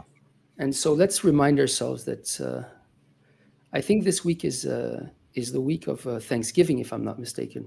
Yes. Sure. So I think it's very appropriate, actually, to remind ourselves more than once of the responsibility that we have not only to thank other people, thanking people is wonderful, but of taking upon ourselves responsibilities of making people happier, of committing to doing good things. That's really what's going to turn all of this around for us, for our children, and for the future, guys. And I truly believe that enjoying a premium cigar is part of all of this, because it puts you in the right frame of mind. But it also gives you that responsibility. If we are going to be the ones that are going to be holding the torch, and the cigar is a torch, then let's use it to spread light, and let's use it to do incredibly positive things around us. And so that's I think my message for anybody in a holiday season of what I would like to do. Amen to that, brother. This whole thing, this interview has been profound. Yeah, you've said so many enlightening things.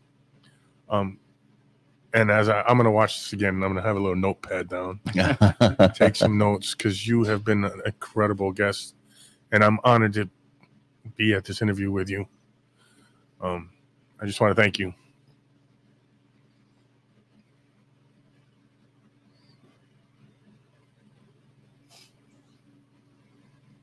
We didn't lose our connection, did we?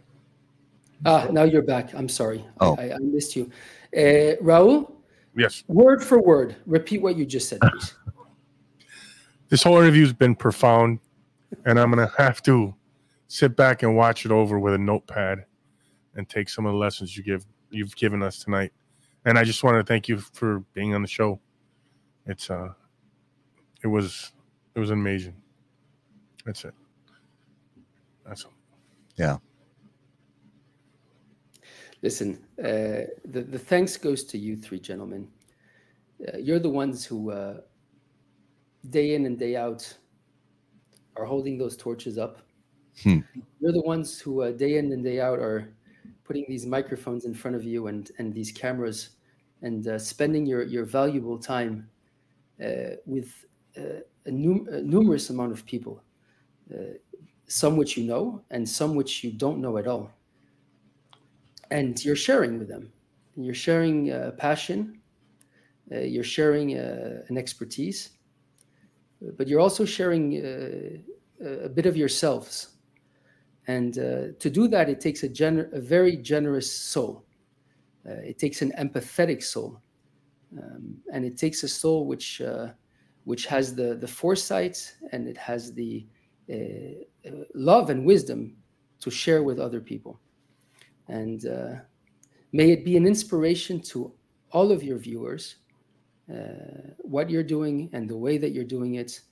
And I can only thank you and give all of my blessings to you and to your wives and to your children, of health and of happiness. And may your beautiful souls and your beautiful education be passed on to your next generations.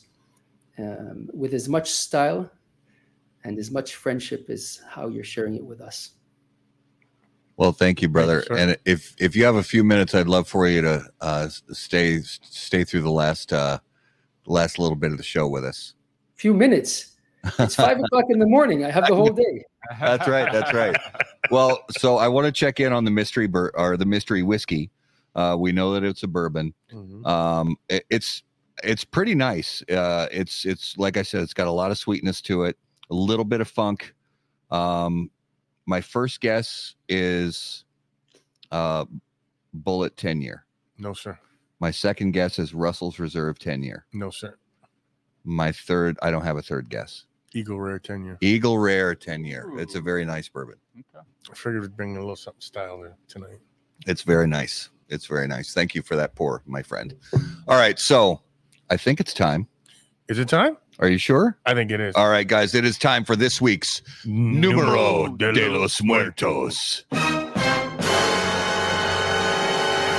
And as always, Numero de los Muertos, brought to us by our friends at Smoke Inn.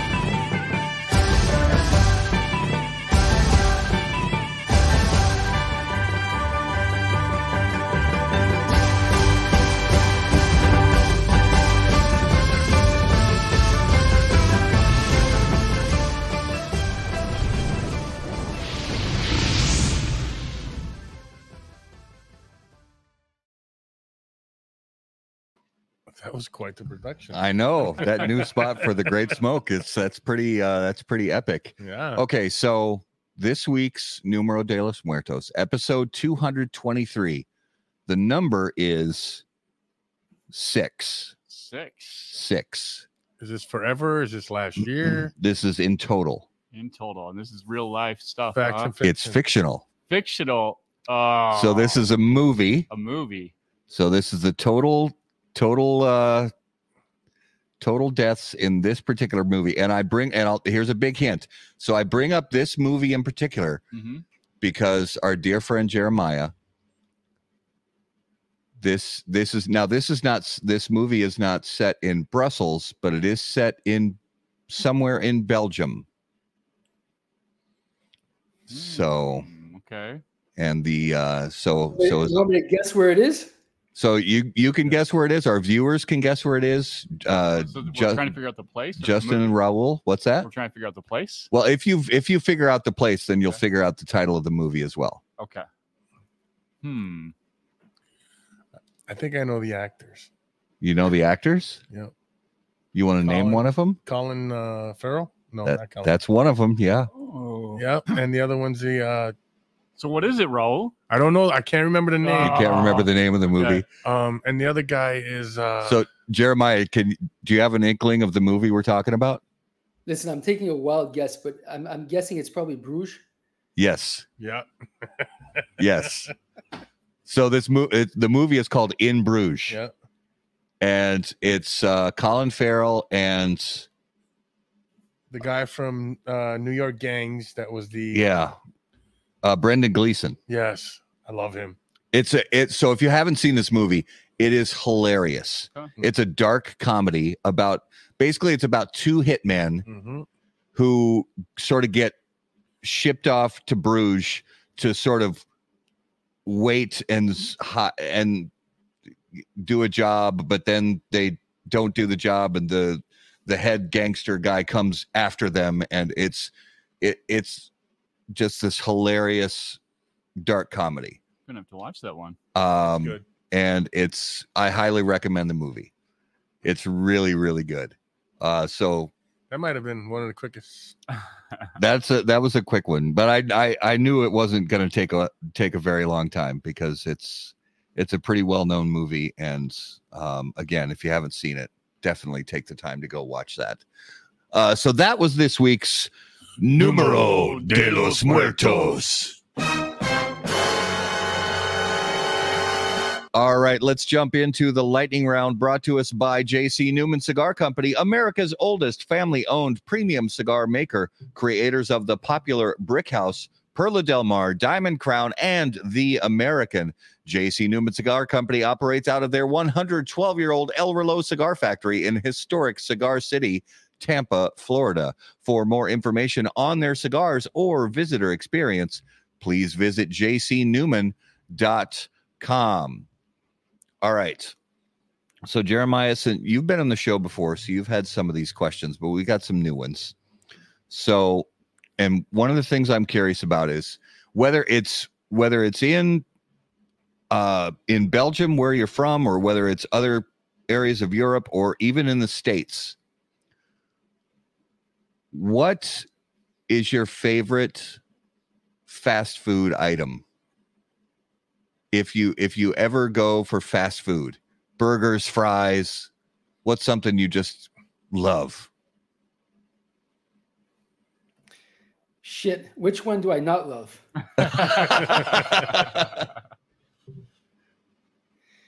Yeah, probably. Listen, I don't know. I love junk food. I love food. I love everything. Anything I can swallow, I love. So I guess my favorite one is the one that my wife's not looking at the moment it's in front of me. So you don't get judged? Yeah, exactly. So I don't get whacked.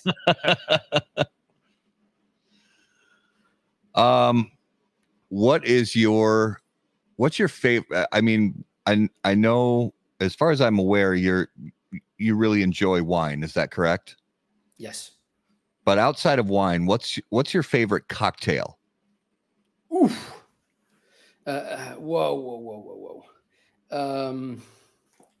Listen, my notions of cocktails have completely been redefined in the last year or two since Reinhard Porek took over the Meerapfel cigar, running the Meerapfel cigar division of our company. Reinhard was the world champion of mixology. He was the best cocktail maker on the planet. And, I thought I knew what a cocktail was until Reinhard mixed up a cocktail for me. And then I realized. So I'm going to have to answer that question next time I'm on the show, because every single time he mixes something up for me, I just fall off my chair and I'm like, this is my favorite. And then a cocktail later, I'm like, no, this was my favorite.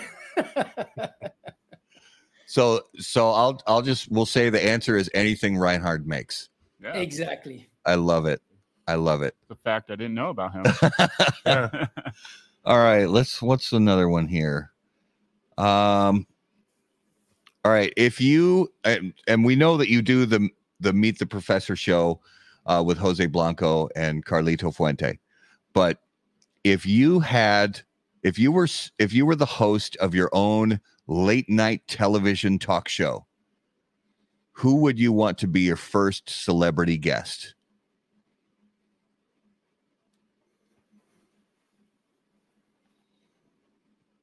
Celebrity guest. It can be past or present. Yeah, we'll say it could be past or present. Someone living or dead. You can choose. You could say back in the era of Johnny Carson or in today's era.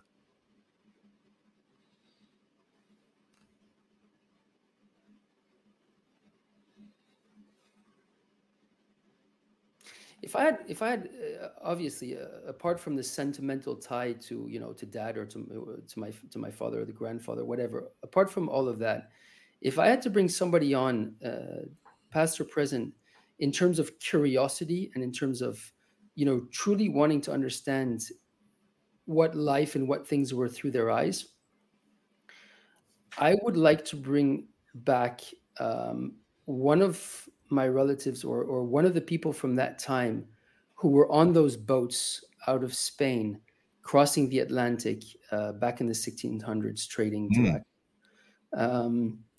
Because I would want to gain, living and breathing and smoking tobacco. I mean, anybody who knows me intimately, there's nothing in my life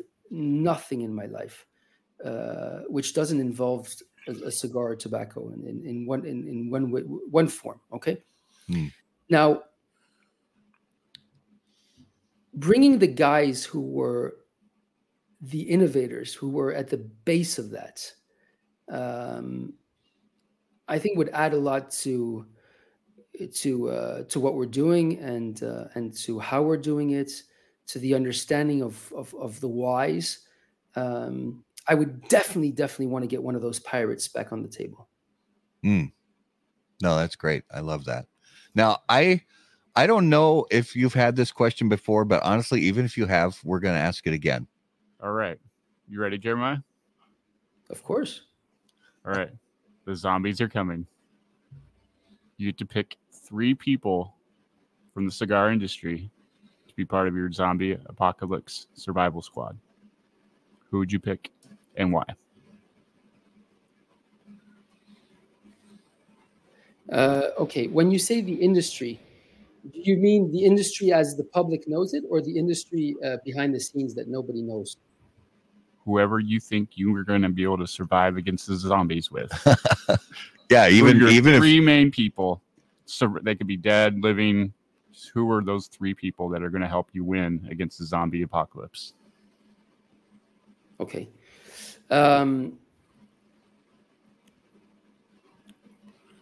So I would definitely bring in my father because of his knowledge of tobacco and very, very, very, very broad knowledge of tobacco.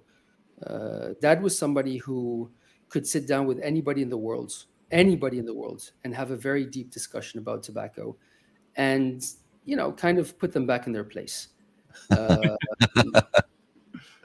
And I'm speaking even the growers themselves. He was a very, very, very powerfully deep man in terms of understanding of tobacco leaf, and he would be somebody who is needed to reconstruct, at least how I see it, or the way that I would want it, my daily cigar. The second person I would want in a situation like this is Carlito Fuente. Now, obviously, you guys are thinking, well, wait a second, this guy's speaking about the people that are closest to him. But guys, you need to realize that there's a reason why these are the people closest to me. Okay, my father's my father. I don't have a choice. But for the rest of the people in the world, I'm very fortunate to be in a position where, you know, I can kind of choose my pick. And Carlito Fuente is undoubtedly the biggest or the most expressive genius when it comes to cigar creation and cigar brands today in the industry. And that's a big statement I'm making. I've been by his side my entire life and most of his professional life. And he has a very, very, very, very unique way of seeing things, whether it's the tobacco, whether it's the cigars, whether it's the branding. It's something you would get out of the head of a crazy artist, and that's important.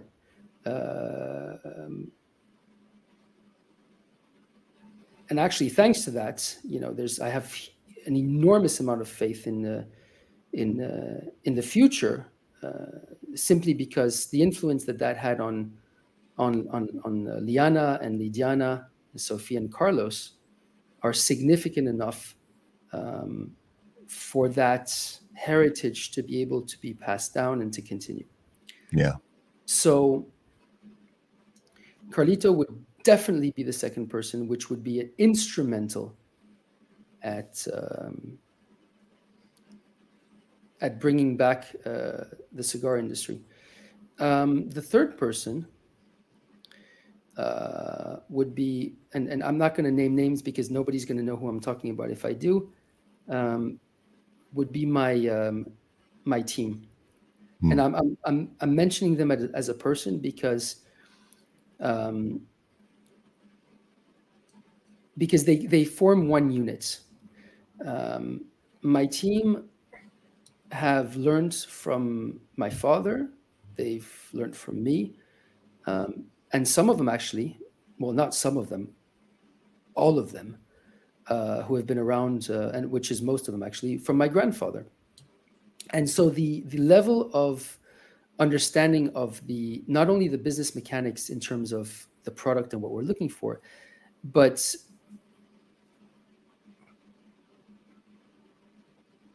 the way we do things to achieve what we want to achieve.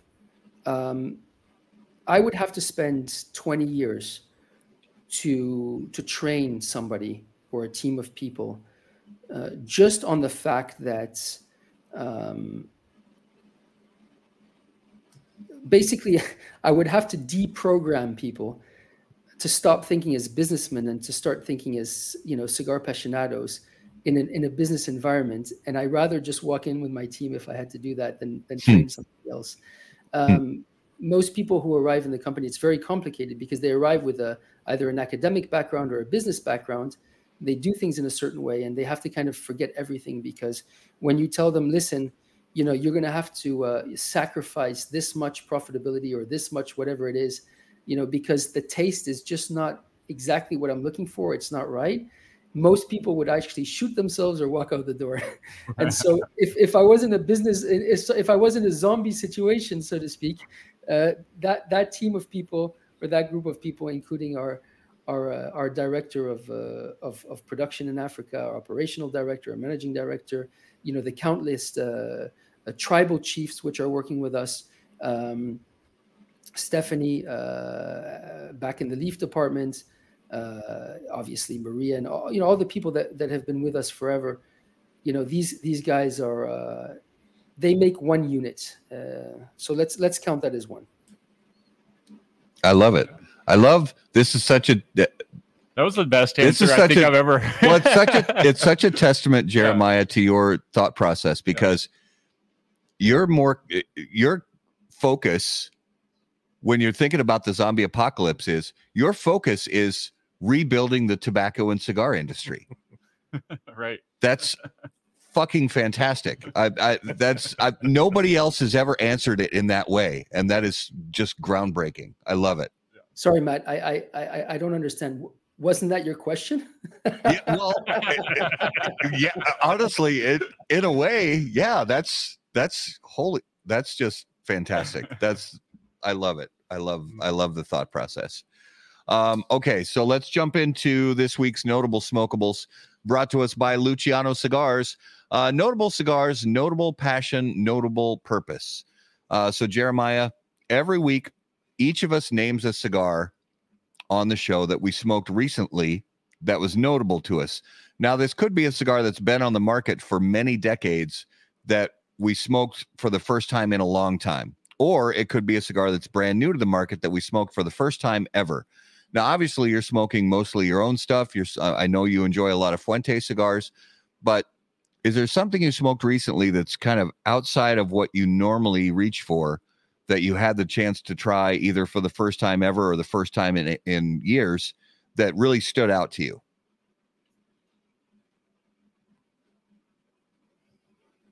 No. No, I'm sorry. No, that's, hey, honest and concise.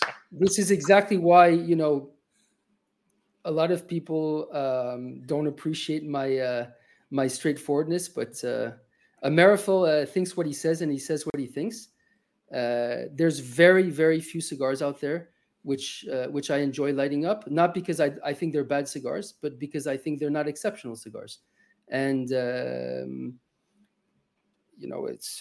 would be more than happy to discover anything. I'm very open-minded, but don't come to me with bullshit and try to sell me something which is good and it's not. I'm not gonna. It doesn't work. So I've been smoking my entire life. I was trained by the best people in the industry, in the world, in history. It doesn't mean I have a better palate, but it means I have a very, very specific palate, which has been trained in a very, very specific way. I recognize tobacco that's been fermented properly. I recognize tobacco that's been worked properly. There's nothing I hate more in the world than tobacco which hasn't gone through the processes which it should. On an intellectual level, it just blocks everything. It just destroys everything for me because I can see the corners that have been cut, before I finish lighting up the cigar. And as a professional in the industry, you can't ask me to have respect for something which I know hasn't been brought to where it needs to go. So that's the long answer to the no. It's very, very, very rare. However, it does happen once in a while that somebody pulls something off where I go, wow, this is good work. This is very, very good work. But it wouldn't be surprising to anybody to know that, my regular smoke is limited to a handful of cigars. Yeah, no, totally understandable. Mm-hmm. Raul, what's your notable this week? Oh, he's going with the cigar we just finished smoking tonight. Let's see that band. Yeah, that band is absolutely. I mean, it's like a gorgeous stained glass window from a church. Let me tell you something about the band, Matt. Let me tell you something about the band. One of the things which we wanted to bring into this project was heritage. Obviously, heritage is a great part of it. And earlier on, you spoke about Bruges, right? Yeah. Now, you'll see several things in this project which relate back to Belgium, and you'll understand what I'm getting to in a second. When we decided to create, and when I say create, I mean invent a different type of band, something which is different. I remember going to John and saying, John, I need you to create in the same way as lingerie is going to cover the body of a beautiful woman, I want you to create lace to cover the body of the cigar. Lace is actually made in Bruges historically. It's a very, very Belgian thing. And so the notion of lace was one I wanted to bring into the cigar. And John told me, listen, it's impossible. This was 3 or 4 years ago. He said, Jeremiah, it's impossible for technical reasons, which I'm not going to get in on this show. But if you look at the amount of detail on that band, you're actually looking at a piece of paper. So getting that kind of detail cut into a band, it took many, many years of engineering to actually reach it. And what you actually end up with is lace. You end up with, how do you sublime the body of something which is perfect? Like the body of a woman, how do you sublime it with lace? The body of a cigar, the wrapper, you're looking at very, very, very, very, very old and expensive wrapper. I mean, certainly the most expensive leaf on the planet ever. You're holding it in your hand when you're smoking that cigar. And how do you sublime it? And coming from a Belgian background, I wanted lace on the cigar. So it's important when you show everybody that band, you need to look at it as lace. It's lace. Yeah. Now, the story of that particular one is the Earnest band. Okay. And each of the bands represents the person that they're representing. You see, so the Earnest one, the Meyer one, which you have there, is actually a burst of light. Okay. In the Richard, it's a leaf. So I don't think you have one where you are in the studio, but No. if you look at the Richard band, it's tobacco leaves, because my father was responsible for Cameroon as the world knows it today, and the way that's okay. And my great-great-grandfather was from what I understand and what I've read, it was a very, very particular person, very spiritual person,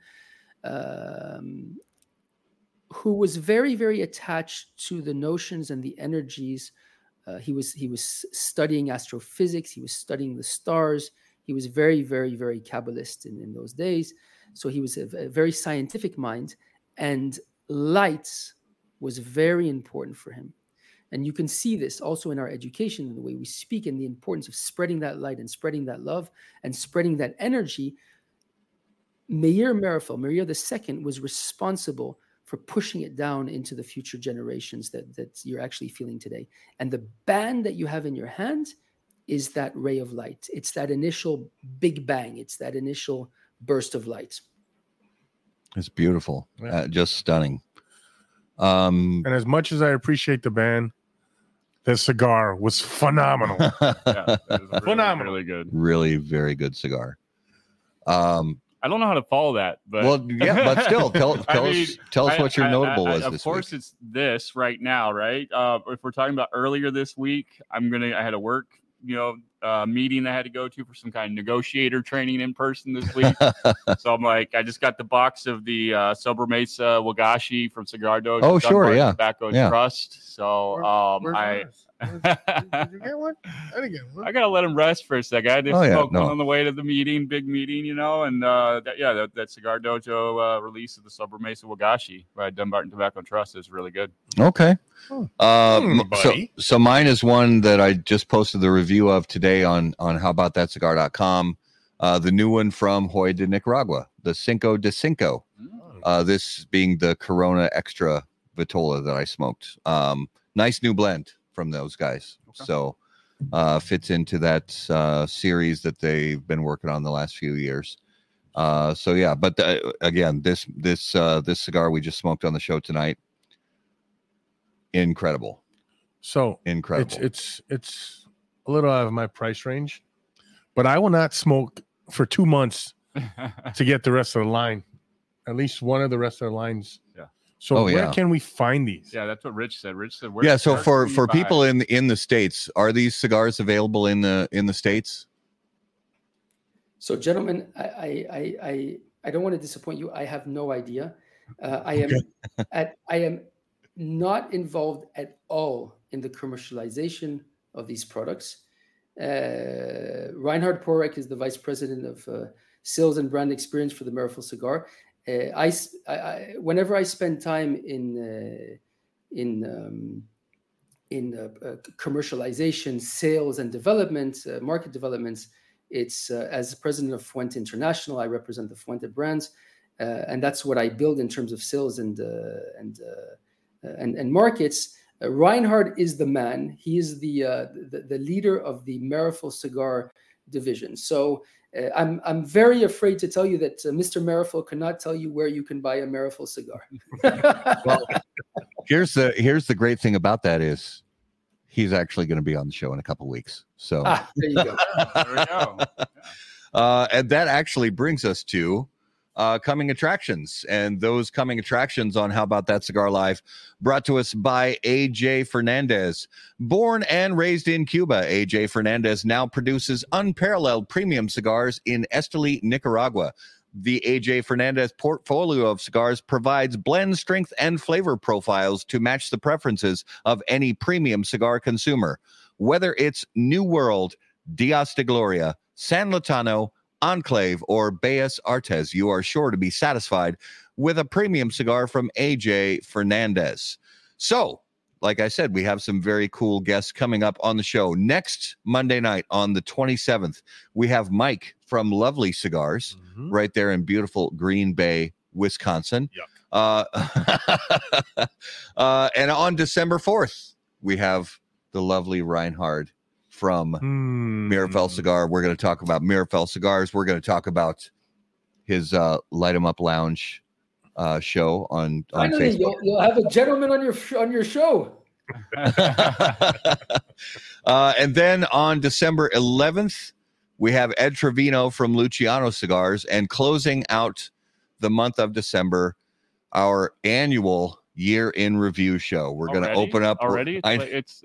I know we're going to open up the box of bands and talk about what we smoked a lot of this year, talk about kind of some of the big things that happened in the cigar industry, and some other cool stuff. So that'll be our last show of 2023. So Jeremiah, I have to say, brother, thank you from the bottom of our hearts for being on tonight's show. This was beyond just a show about wrapper binder filler, about branding and marketing and all. This was a show about people. This was a show about relationships. This was a show about the heart and family and legacy and yeah, all that. And we're very grateful to you for being on with us this morning, in your case. And thank you for being up extra early and giving your time and your wisdom and your honesty and your openness to us. Thank you, sir. No, thank you very much to you. If my father hears us, happy birthday, Dad, and happy Thanksgiving to everybody out there. I wish you only the best, and thank you for having me on your show. It was a wonderful time. Thank you so much. To our viewers and listeners, guys, thank you so much for being the best part of How About That Cigar Live. We are so grateful that you spend this time with us live on Facebook and on YouTube. And if you're watching after the fact on either Facebook or YouTube, thank you so much. Take just a minute to subscribe to our channel and click the like button and leave a comment, even if it's after the fact. Go ahead and leave a comment, because we try to respond to those in a timely manner, whether it's a comment or a question. And speaking of questions, if you have any questions, you can email any of us on the website, howaboutthatcigar.com. Be sure to follow us on all your favorite social media platforms at HBT Cigar. And of course, until we see you guys next time, burn cigars and not bridges. Thanks, guys.